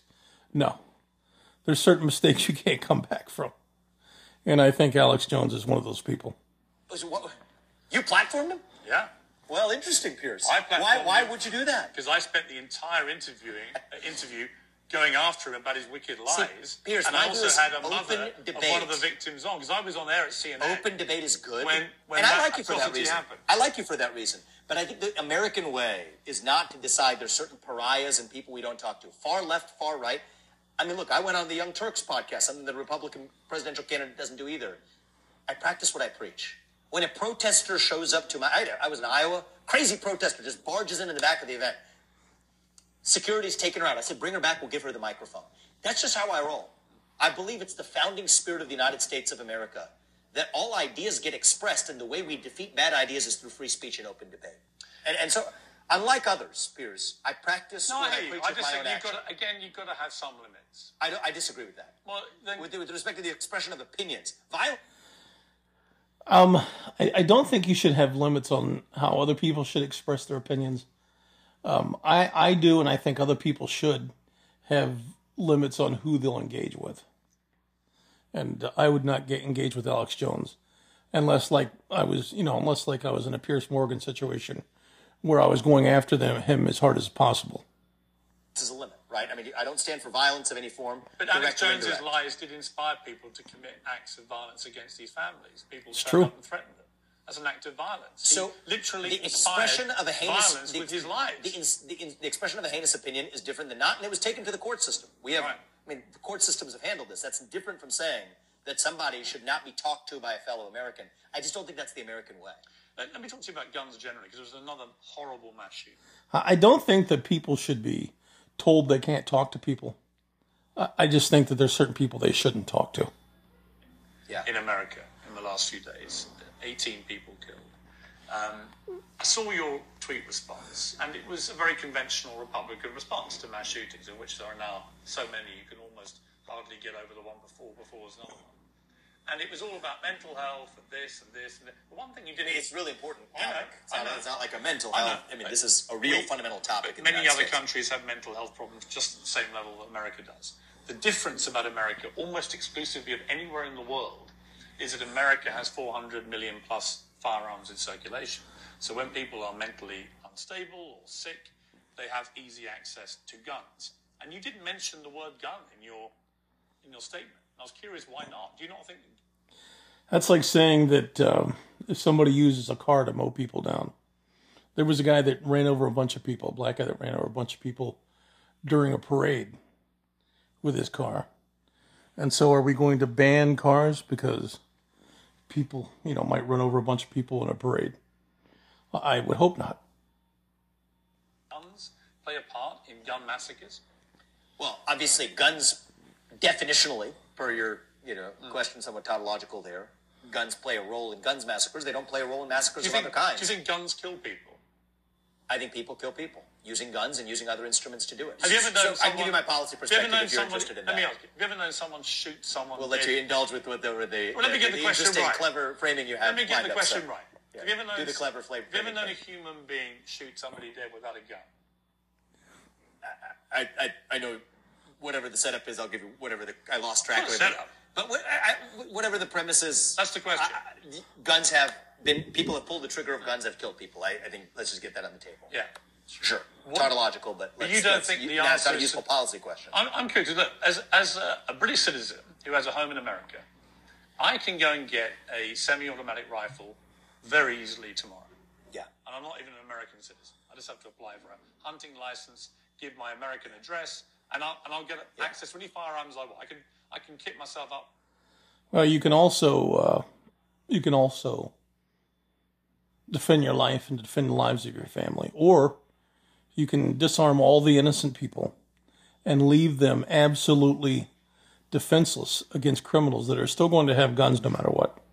Like Rambo, right? Legally. What I can't do in America is buy a Kinder Surprise chocolate egg. They're banned on safety grounds.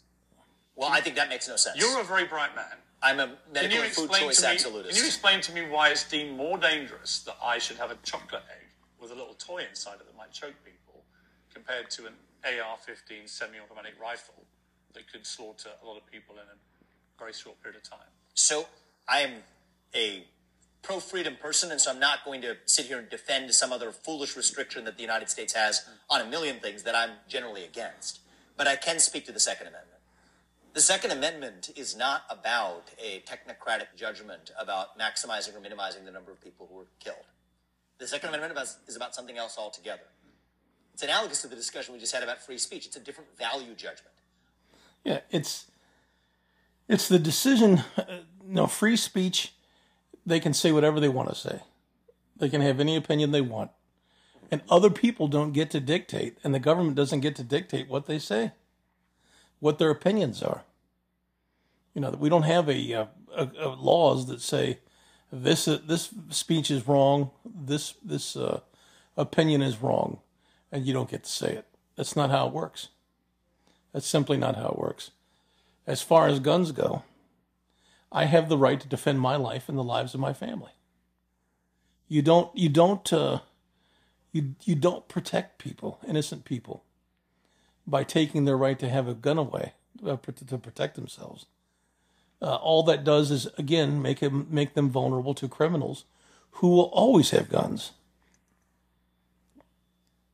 Are there risks to allowing free speech? Yes, there are, but we bear those risks because that's who we are. That we trade that risk off to say that's how we preserve freedom when it comes to the First Amendment. The Second Amendment makes a similar value judgment. The purpose of the Second Amendment actually wasn't to allow people to have the freedom to hunt. That's not what it's about. It was about repelling and keeping a foreign, in that case, started British monarchy at bay. It's like mutually assured destruction in the Cold War. Both sides have nuclear weapons. Well, that's how you assure a stable peace. It's a mutually assured destruction relationship between the citizens and their government, between the governed and their government. Right. That's what this is about. And so why is the United States of America still, for all of our imperfections, 250 years into this ballgame, still the place that when you open the borders, as sadly one administration has, people don't go running out, but they come running in? Why is it the country that still gives hope to the free world? One of the reasons why is the Bill of Rights. Yeah, that's the test. That to me is the big test on whether a country is free or not, and how free they are. And people can criticize the United States all they want, and they can nitpick, and they can constantly criticize and try to tear down the United States. But the fact is that when we open the borders, people risk their lives and die trying to get into this country. Not only do people try to get in from Latin America, Mexico, Central America, Mexico, Central America, and South America, and places like Cuba and various other places. Not only do they try to get in there from that, but they also try to get in from Europe, including the UK. In fact, I saw, I forget what show it was, but it was this guy that from the UK that lived here, worked, and sent for his family to come, pretending they were just coming for a visit. They were stopped and come to find out that they had planned on coming and just living with the man and never going back. And they were prevented from doing that. So it's not just the, Latin America, it's all over the world. China, the UK, Germany, everywhere, Russia. These people want to come here. They're desperate to come here. Now, if America is such a horrible place, why would you be desperate to come here? Well, look at the economies and look at the oppressive laws of those other countries. Rights. And the Second Amendment is the one amendment that gives teeth to all of the other amendments in that Bill of Rights. And that's a value judgment we make. The Second Amendment was not written with the question of what minimizes the number of deaths. No, those are other policies. It was, you could arm yourself as part of a well-regulated militia, and then over time, actually, until the 80s in America, it was considered by the Supreme Court to mean just that. And then, as the NRA got more political and became less apolitical, and some hardcore Republicans got onto the board of the NRA, they then put pressure on the Supreme Court, which they eventually were successful in doing, in reframing the interpretation of the Second Amendment to mean an individual right to bear arms. And what has happened, I think the history is a lot more complicated. But what has happened, and it may be a complete coincidence. I'll say it again, I have the right to defend my life and the lives of my family. What has happened since that reframing of that interpretation is that the number of mass shootings in America has begun to skyrocket. And they didn't used to happen in anything like these numbers. I think we before. can debate so the my data. Question, you're a smart guy, right? There are 400 million plus guns in circulation in America.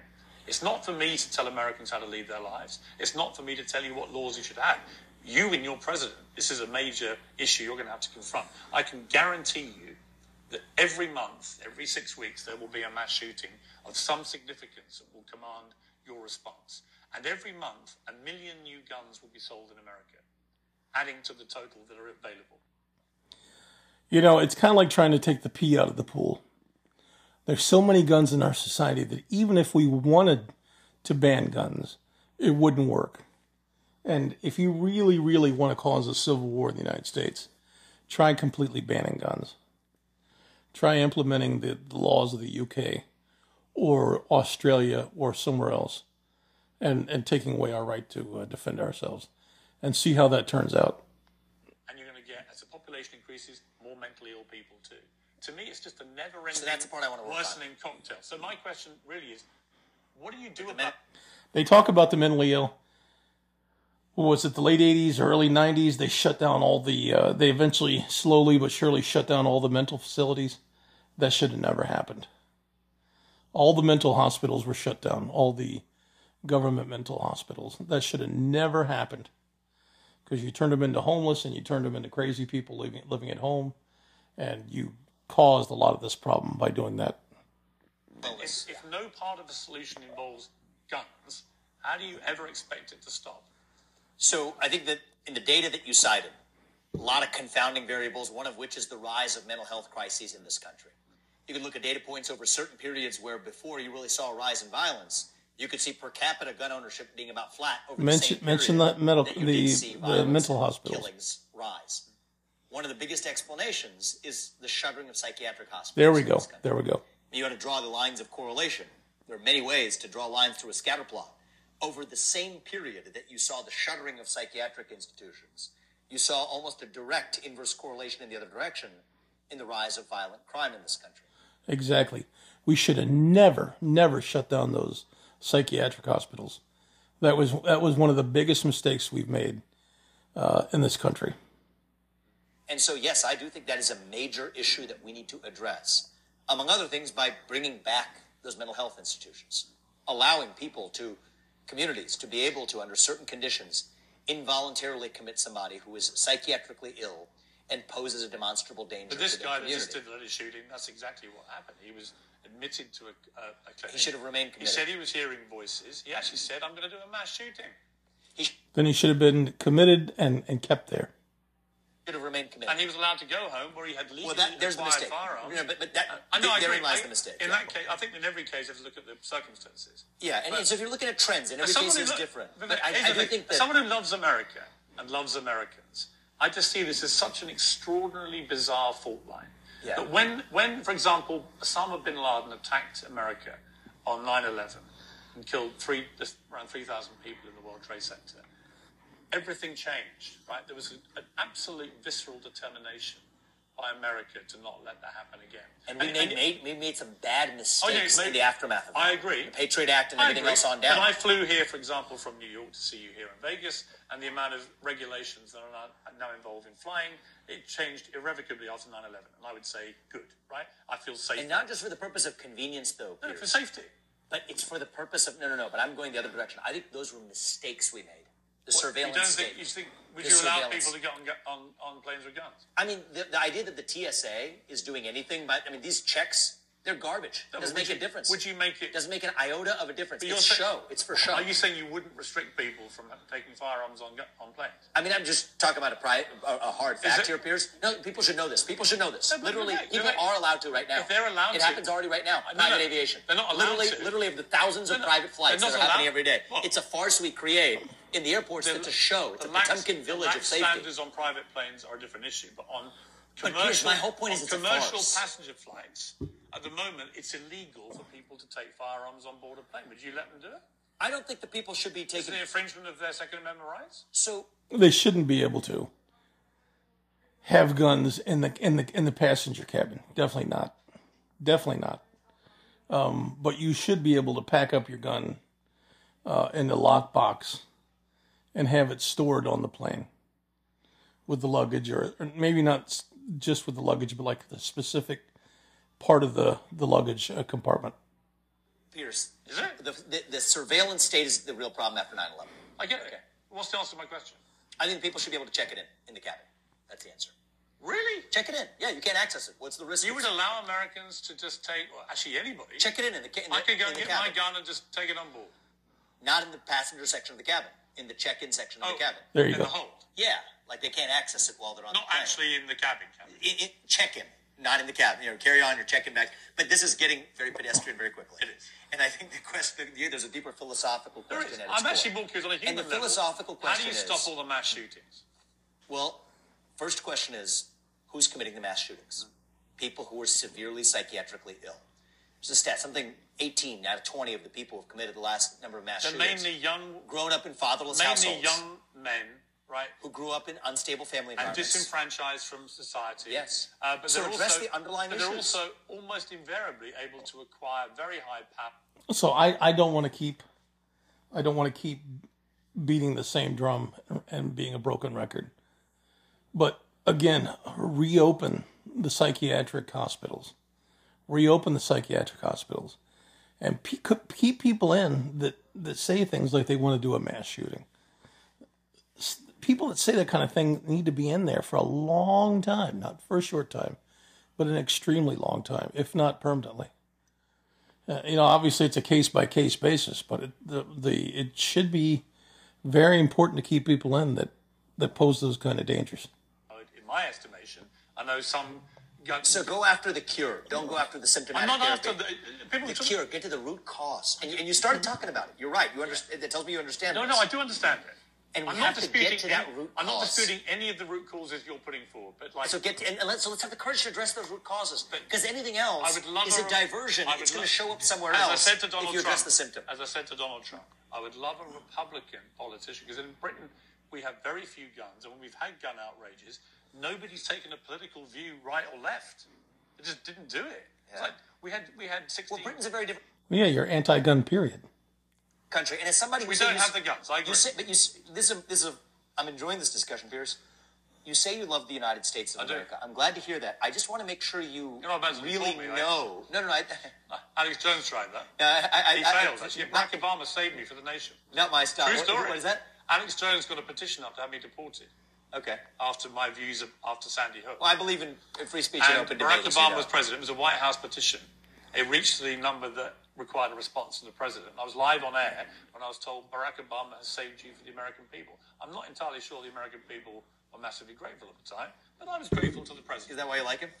I liked you know what he said? And you'll love this. He said he was supporting... He's the North Star of diplomacy. He was upholding my rights to the First Amendment. So, if only he applied that standard even-handedly when he weaponized the IRS to go after conservatives. Exactly. The Democrats are now weaponizing different elements of the government, different factions of the government, to go after conservatives. I might even give him an iota of credit. But back to the question of your love of America. Yeah. I mean this in a, we're having I'm not even going to caveat what I say. You've been pretty free with me, I'll be free with you. Please do.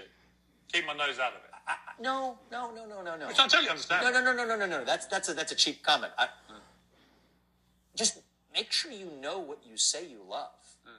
right? Because I think that there's parts of the United States of America, like the essence of who we are, not some fringe feature, the soul of the United States of America, that I think make you a little uncomfortable. I think that's the truth. I mean, the idea that anybody gets to express their opinion, no matter how heinous that opinion, the idea that you get to own a firearm for the express purpose of holding the government at bay, I think those ideas make you uncomfortable. I think those ideas make a lot of people uncomfortable. You may be right. I think those ideas make a lot of people uncomfortable. Yeah. And this is something that I have to then admit as an American, and I admit it and I embrace it, like a badge of honor. The American ideals, the American revolutionary ideals, they're not moderate ideals. Okay, so, I don't think, maybe it might come to that sometime in the future, who the hell knows. There's a lot of crazy things, transgender and everything else that's come down the pike that I never saw coming. But I think that the main thing is not to defend ourselves against the government, which again, it might come down to that in the future, who the hell knows. But I think my main point of having a gun and carrying a gun and having firearms in general is to protect my life and the lives of my family and other people's lives. If they're being robbed, that I'm there, or whatever the case may be, being kidnapped, whatever the horrible crime might be. I think that I have a right to do that, and I think that everybody should have a right to do that, as long as they're not a felon and as long as they're not mentally ill, obviously. They are radical ideals. You know what? They're extreme ideals. That is what makes America itself. I'll say this. So make sure you love that. And if you do, I'm Actually, thrilled. I love your honesty in saying that. Actually, I do. Because we got to call it out. That's what it is. I'll give you that. And I'll also say that there are obviously things about the culture of my country which Americans find inexplicable too. Right? So I get it. I've been down this road many times because I take it very, viscerally, I think, when I see these massacres. I hate seeing them, especially the school shootings. As a human being, my visceral reaction is... And it's the old iron... Yeah, it's horrible that these mass shootings happen. But there's other ways to eliminate them or extremely minimize them than taking the right to self-defense away from innocent people. Sad one, too. In reverse, really, it's like the idea to me of total insanity is that you do nothing and nothing and nothing and nothing, expect a different result. But you're assuming that was the purpose of the thing in the first place. No, it was a very different purpose. I totally agree. The purpose was keeping the government at bay. I know, but I don't think that's what's now behind all these mass shootings. I think it's a different... But you're a smart guy. So I think I want to just track something you said. Your response to what happened in the aftermath of 9/11, I think you didn't get to fully completing. We went on a different strand, but to complete it, I think you were kind of painting that as a good thing. And I was pointing to the same set of facts and describing it as a bad thing. Let me explain. I was the editor of a major national newspaper in Britain, which vehemently opposed the Iraq War. And we were the left of centre newspaper that Tony Blair, the later... Imagine that. The Iraq War, you mean? Opposed the Iraq War. You're using Iran, yeah. Well, He's in Iran, no big deal. No, Iraq. Iraq. Yeah. Yes, get it right. Opposed the Iraq War. And I'm very proud to be a part. I think it was a devastating mistake, fought on the completely false pretext of Saddam Hussein having weapons of mass destruction. I think that they thought, they may have been motivated by the fact that Iran and Saddam Hussein, Iraq and Saddam Hussein sent two assassins to try to kill George H.W. Bush at Camp David, which is the place that presidents go to relax. So I think that might have motivated it, as obviously to a certain degree. I don't know about a large degree, but to a certain degree, the fact that he was firing weapons at no-fly zones that were there to protect innocent portions of the Iraqi population, like the Kurds. He was firing, he was breaking our agreement by firing weapons at the planes. And I think that, at one point he did have, in fact, I know for a fact, at one point he did have weapons of mass destruction. Not nuclear weapons, but biological and chemical weapons, because he used that in the mid-'80s against the Iranians in that 5-year war between Iraq and Iran. I believe it was a 5-year war. I could be wrong, but I believe it was 5 years. Somebody's welcome to correct me on that if I'm wrong. So, but they did use weapons of mass destruction against the Iranians. And so I don't think it was a lie. I think they believed that there was a very good chance, that it was more than likely, that he did have weapons of mass destruction, again, biological and chemical. And so everybody's decided that it was a lie, but I don't think so. Or having anything to do with 9/11, which they lied about. Nothing to do with it. I think there's a different argument about Afghanistan. And I have my brother was a serving British Army officer, served in Iraq and Afghanistan, as did my brother-in-law, got a military, my family, served alongside Americans, right? So I have a lot of vested interest in that. America, I understood the distinction of, in that case, clearly Al-Qaeda were using Afghanistan as a place to plan terror attacks against the United States. I understood you have to go and get them. It's not dissimilar, actually, to what the argument you're seeing used by Israel now with Hamas. And it's incredibly difficult and very complicated. I don't know how you go and get terrorists who are surrounded and embedded with civilians without killing a lot of civilians. And it's a moral quagmire, which I don't think anyone can satisfactorily answer, actually. There's a different dimension of this response that I was wondering if you had a view on. I do. Is the adoption of the Patriot Act, right? The restrictions on our freedoms, spying on our conversations. Yeah, I don't think there was anything wrong with the Patriot Act. I just think it went too far. I think it was abused. And I think that's been proven. Through Snowden, although why would Snowden go to Russia? Why would he give up our secrets to some of our enemies and some of our allies? What was the purpose in that? Except for to be spiteful. The idea that somehow, because two people have a telephone conversation, but it's a post-9/11 era, the government can listen into that without a warrant. I reject that. I think those were mistakes. And I think you and I have a different worldview where I think the arbiter would be, if the sole question is how many lives are saved, you might come out in one place. My response, if the separate question is what are our founding principles of who we are in this country, I get that. You come out in a different place. I get that. And so whether it's the First Amendment or the Second Amendment, or in that case, the Fourth Amendment, I think that whether or not you and I have different views, the only thing I would say is I want more people loving the United States of America. So I value the U.S. Constitution.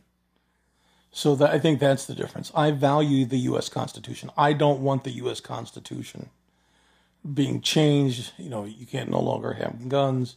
You can no longer have freedom of speech or freedom of the press. Even though I'm to the point where I despise the press and don't trust them at all.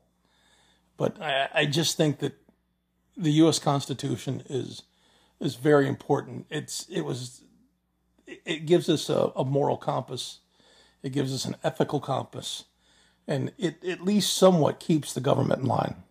But I'd rather at least most people know the United States of America and decide they disagree with it than to think they love it but realize that the actual thing is something different than they imagined. Okay, I personally think the radicalism of the American Revolution is a beautiful thing. That's how I think we're going to unite this country. But it's not going to be about pretending that those are moderate ideals, because they're not. Okay. Tell me who wrote this after January the 6th. It was a dark day for democracy. The loser of the last election refused to concede the race, claimed the election was stolen, raised hundreds of millions of dollars from loyal supporters, and is considering running for executive office again. I'm referring, of course, to Donald Trump. I wrote those words in my book in the same juxtaposition to Stacey Abrams filling that gap. You stand by them? So look, I think that you went on to say Trump delivered another tale of grievance. No one likes a Saul loot. Okay, you asked him a question, and as he starts to answer the question, you ask him a follow-up question, and you talk over top of him. One of the worst victimhood complexes of all said his claims about the election were weak. So here's my point. What he did was downright abhorrent. Let him respond. Do you stand by all that stuff he said about Trump and January 6th? The reason I have a different view today is that they have been going after him. So there's a time and place to say something, okay? I tend to not say what everybody else is saying at the time. And part of the reason is what needs to be said when it's hard, not when it's easy. Well, I think you were right to say it at the time. I said the same thing. I fell out with him over it at the time. So I would have done things very differently. I would have done things dramatically differently, and I will note to you, I'm running for president in the same election as Trump. Just to be clear. But against the backdrop of him not being prosecuted for this, I think I take the other side of this. You don't think he had the election stolen, do you? Well, I think that, to tell you the truth, were the election stolen? It was stolen in a different sense of the word. Right. And we can go into this if you want. Big Well, I tech, think it was stolen, Google as and Trump other claimed as search well. algorithms and the I think that's a censorship very information. interesting point. I think that's really where the real issue As is. I said to him on an interview, Piers, shut the fuck up. You're like Bill O'Reilly. Shut the fuck up and let your guest answer the goddamn question.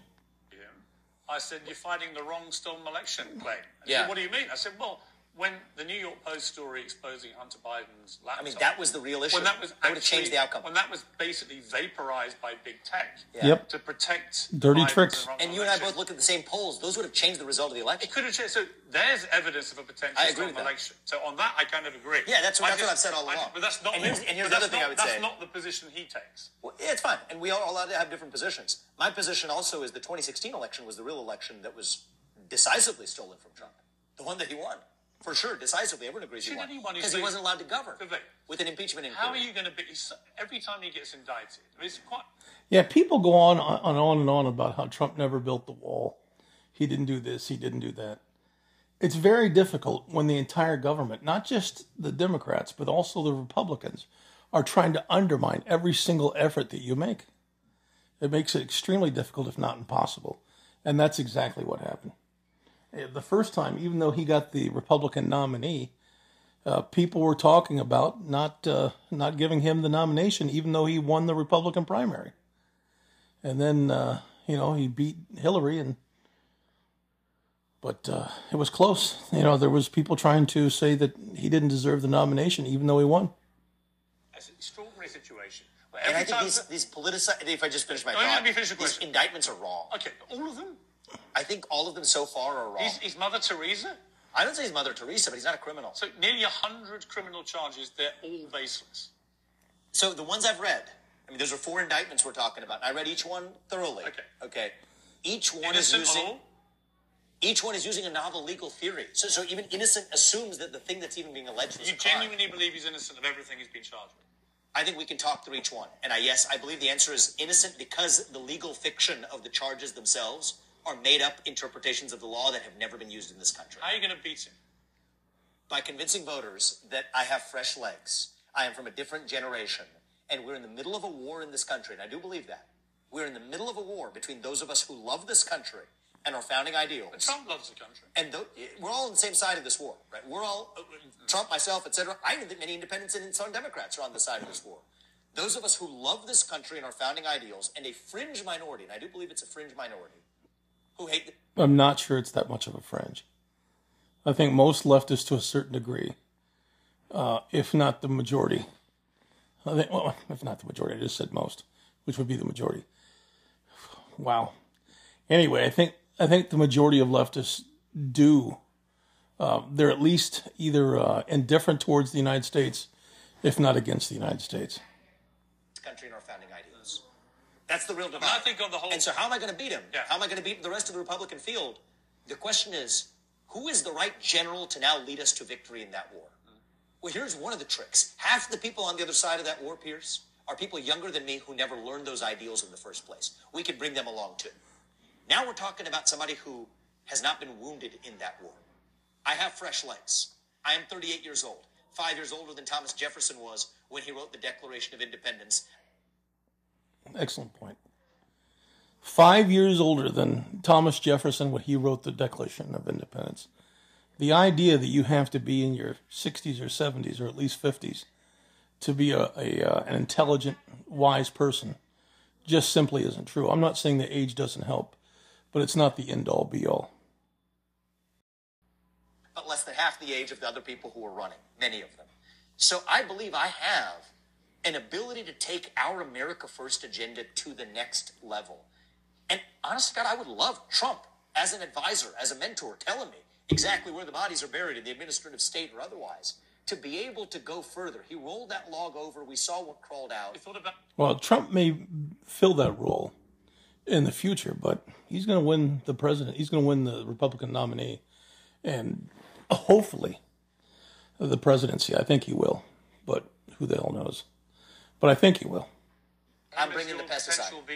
I've thought him as a mentor. I don't think he would take the VP job. I haven't asked him. I'll keep it on the list, but I think that it's highly unlikely that he would accept that. Are you tempted to run out and commit a load of crimes to get indictments to get your poll numbers up? I'm not going to do that. I'm going to wrap up very soon. I'm going to just do a few little quick ones. And the truth is, though, Piers, I just think it's really important that, again, you understand this. I think you understand this. I don't mean to be preachy, but there is a difference between making a bad judgment and committing a crime. Yeah. And I think it is Huge difference. a danger to our liberty. I'm not saying when we he's a start criminal. to conflate those By things. the way, I'm not saying he's a criminal. And have I'm you just read saying those indictments? It is an extraordinary state of affairs where someone can face that volume of... It drives me crazy when people say George W. Bush is a liar instead of just being wrong. You can be wrong and not be a liar.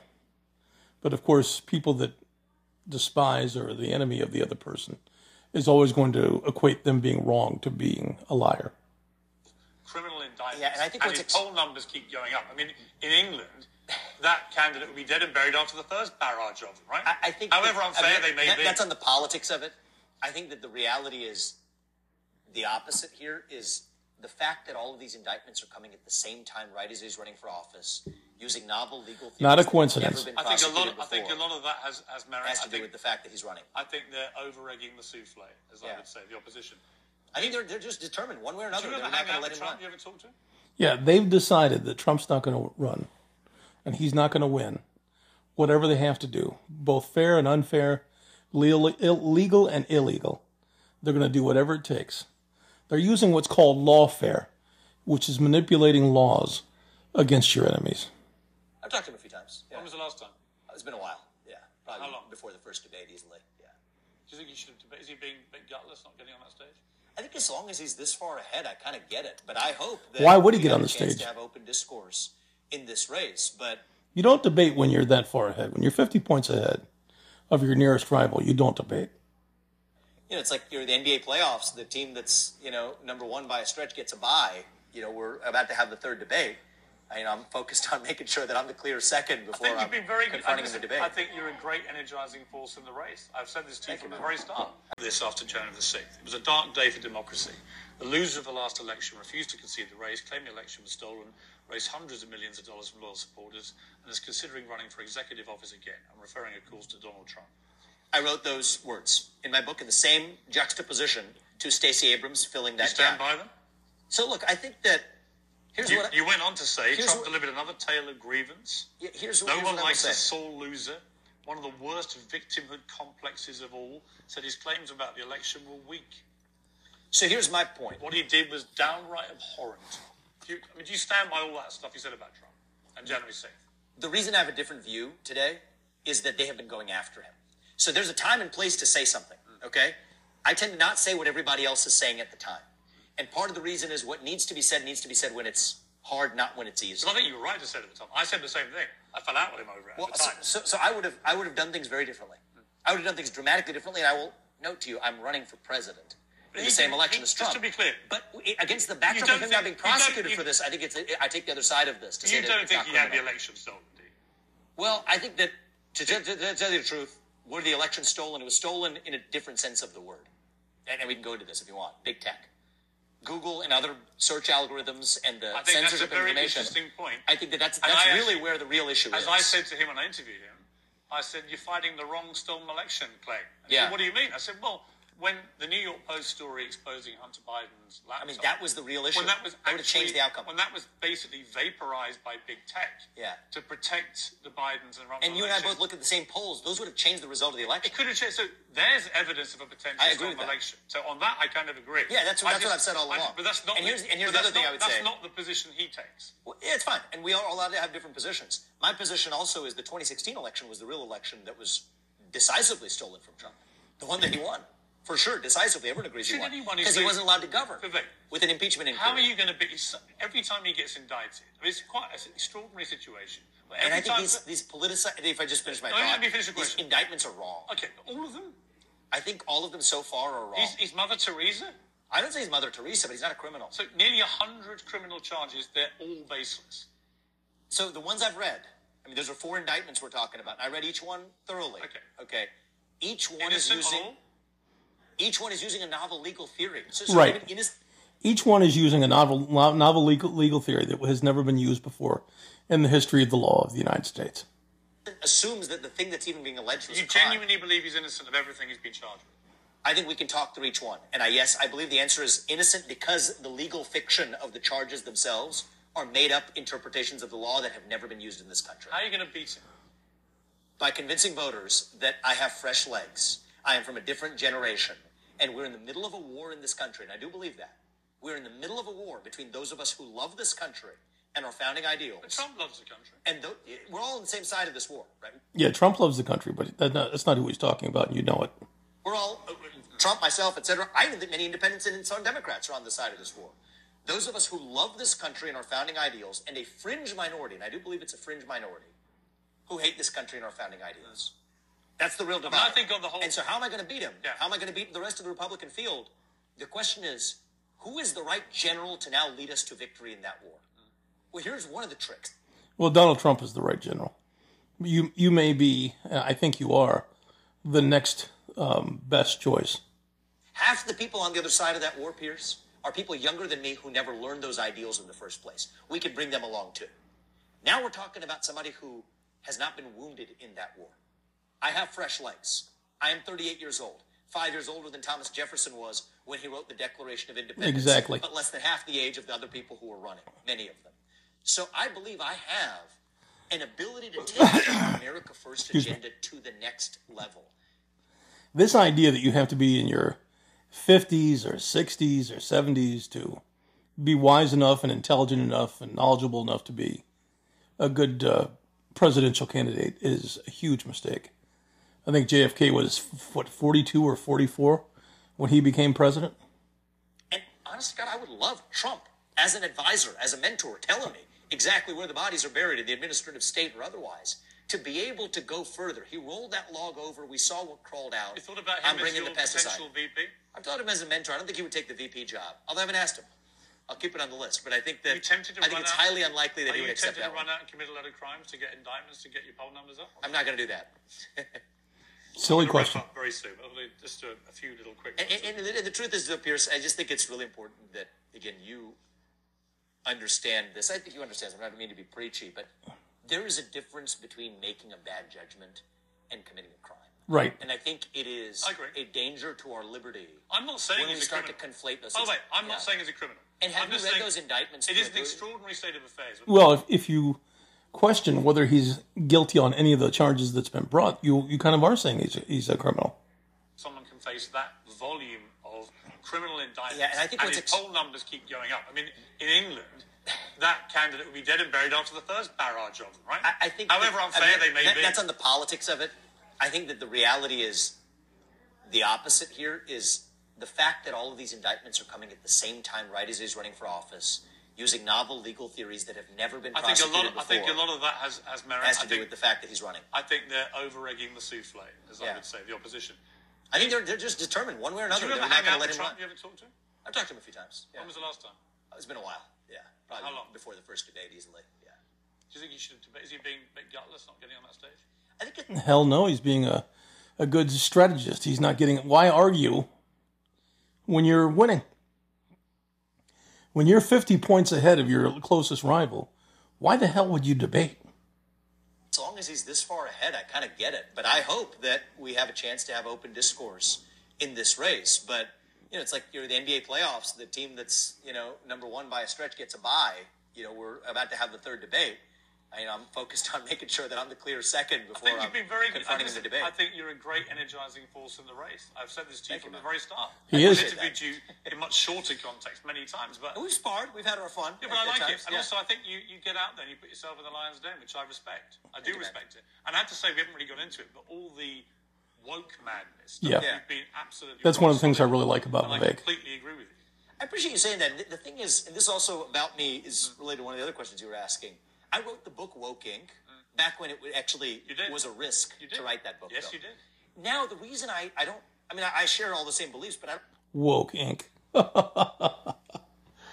talk about it as much because, any Tom, Dick, and Harry can go criticize wokeness today, right? It's the new popular You thing to did do. write that. It's almost what the cool kids are doing. Yeah. The people who are doing it today were the people who are too afraid to do it in 2020. I think what I absolutely. Exactly. People have grown some balls. Now that a few people like Vivek and some other people have spoken out against it. Absolutely respect about it. You saw the dangers of it, and you saw that it was becoming under the guise of liberalism, it was becoming a new form of fascism. And I think you served a valuable public service. Yeah, that's the interesting thing. Liberals, Democrats, leftists, they run around calling everybody fascist while implementing fascism. Blowing that lid up. And I feel it's beginning to turn. I think it is too. The majority of people are just sick and tired of it. Well, I think this election makes a big difference in that result, just in terms of not even the laws we pass. There's some element of that. But just the tone of national character that we set in the country. Because if you think about what allows, wokeness or anything like it to fester. It's willing to tolerate. It's a deeper generational hunger for purpose and meaning. And I think it's been a long... When you're willing to tolerate any of the things that the so-called politically correct or woke people say, that's what encourages them, that's what emboldens them, that has the snowball effect. When they try to that shit and you either, tell them to shut the fuck up or ignore them or both, then that shuts them down immediately. You have to shut them down immediately. Time since we've had a president that has revived and spoken to our national character. And that's half the job. I mean, if people grill on policies, that's just half the job. The other half of the job is, do you have an understanding of what our national character is? And then can you actually bring it back? Well, let me ask you about your character. And for young people, we're able to do that. Let me ask you about your character very quickly. How rich are you? It varies depending on the stock market. Billion on a good day and, maybe 600 million on a bad day. But, US dollars? Yeah. $1 billion on a good day? Yeah, maybe a little more than on a good day. $1 billion on a good day. That's a really good day. That's an excellent day. Yeah. Did you like being a billionaire? I don't particularly relish the title. I am not one of these people that's been a life achievement of mine. I'm thrilled that this country allowed me to achieve everything that I have. I'm proud of my accomplishments. I don't apologize for success, but I also don't fetishize green pieces of paper. I think sometimes it's something that leads people to deep unhappiness, and I've been around a lot of them, and I'm careful to make sure I don't become one of them either. We try to live in a way that, maybe would reflect a fraction of that net worth in a way that actually hopefully allows our family to avoid some of the traps that some of my wealthier friends have fallen into. Okay, so that's enough of that. He goes on to talk about how Piers Morgan asked him how him and his wife met and how he proposed and all that stuff. I don't know about you guys, but I couldn't give a rat's ass about most of the personal lives of politicians. I don't really care how he met his wife. I don't really care how he proposed. I don't really care how long they've been married. None of that matters to me. His political positions matter to me, and that's almost it. That's almost the whole 100% of what I care about. Not, any personal life detail bullshit. I'll leave that for people that care about that, but I'm not one of them. So, and hopefully you're not either. Well, I hope you enjoyed the interview. I hope you enjoyed my commentary. And I hope if you enjoyed this, if you're not already subscribed to my podcast, you subscribe so you can hear future podcasts. Many are coming up. And I am a Vivek Ramaswamy, and apparently Vivek is how you pronounce his name. Vivek Ramaswamy fan. And even though I'm going to vote for Trump this election, my second choice, and I think my future choice, unless somebody else comes out of the weeds that's unbelievably good and better than Ramaswamy, and I just don't see that happening, is my next, hopefully he'll run in the next election after 2024, and I will vote for him. I definitely will vote for him. I'll vote for him in the Republican primaries, and I'll vote for him in the general election. So, all right, folks, this has been your host, The Conservative Atheist. It's Conservative Atheist Podcast, and I appreciate everybody listening. Take care.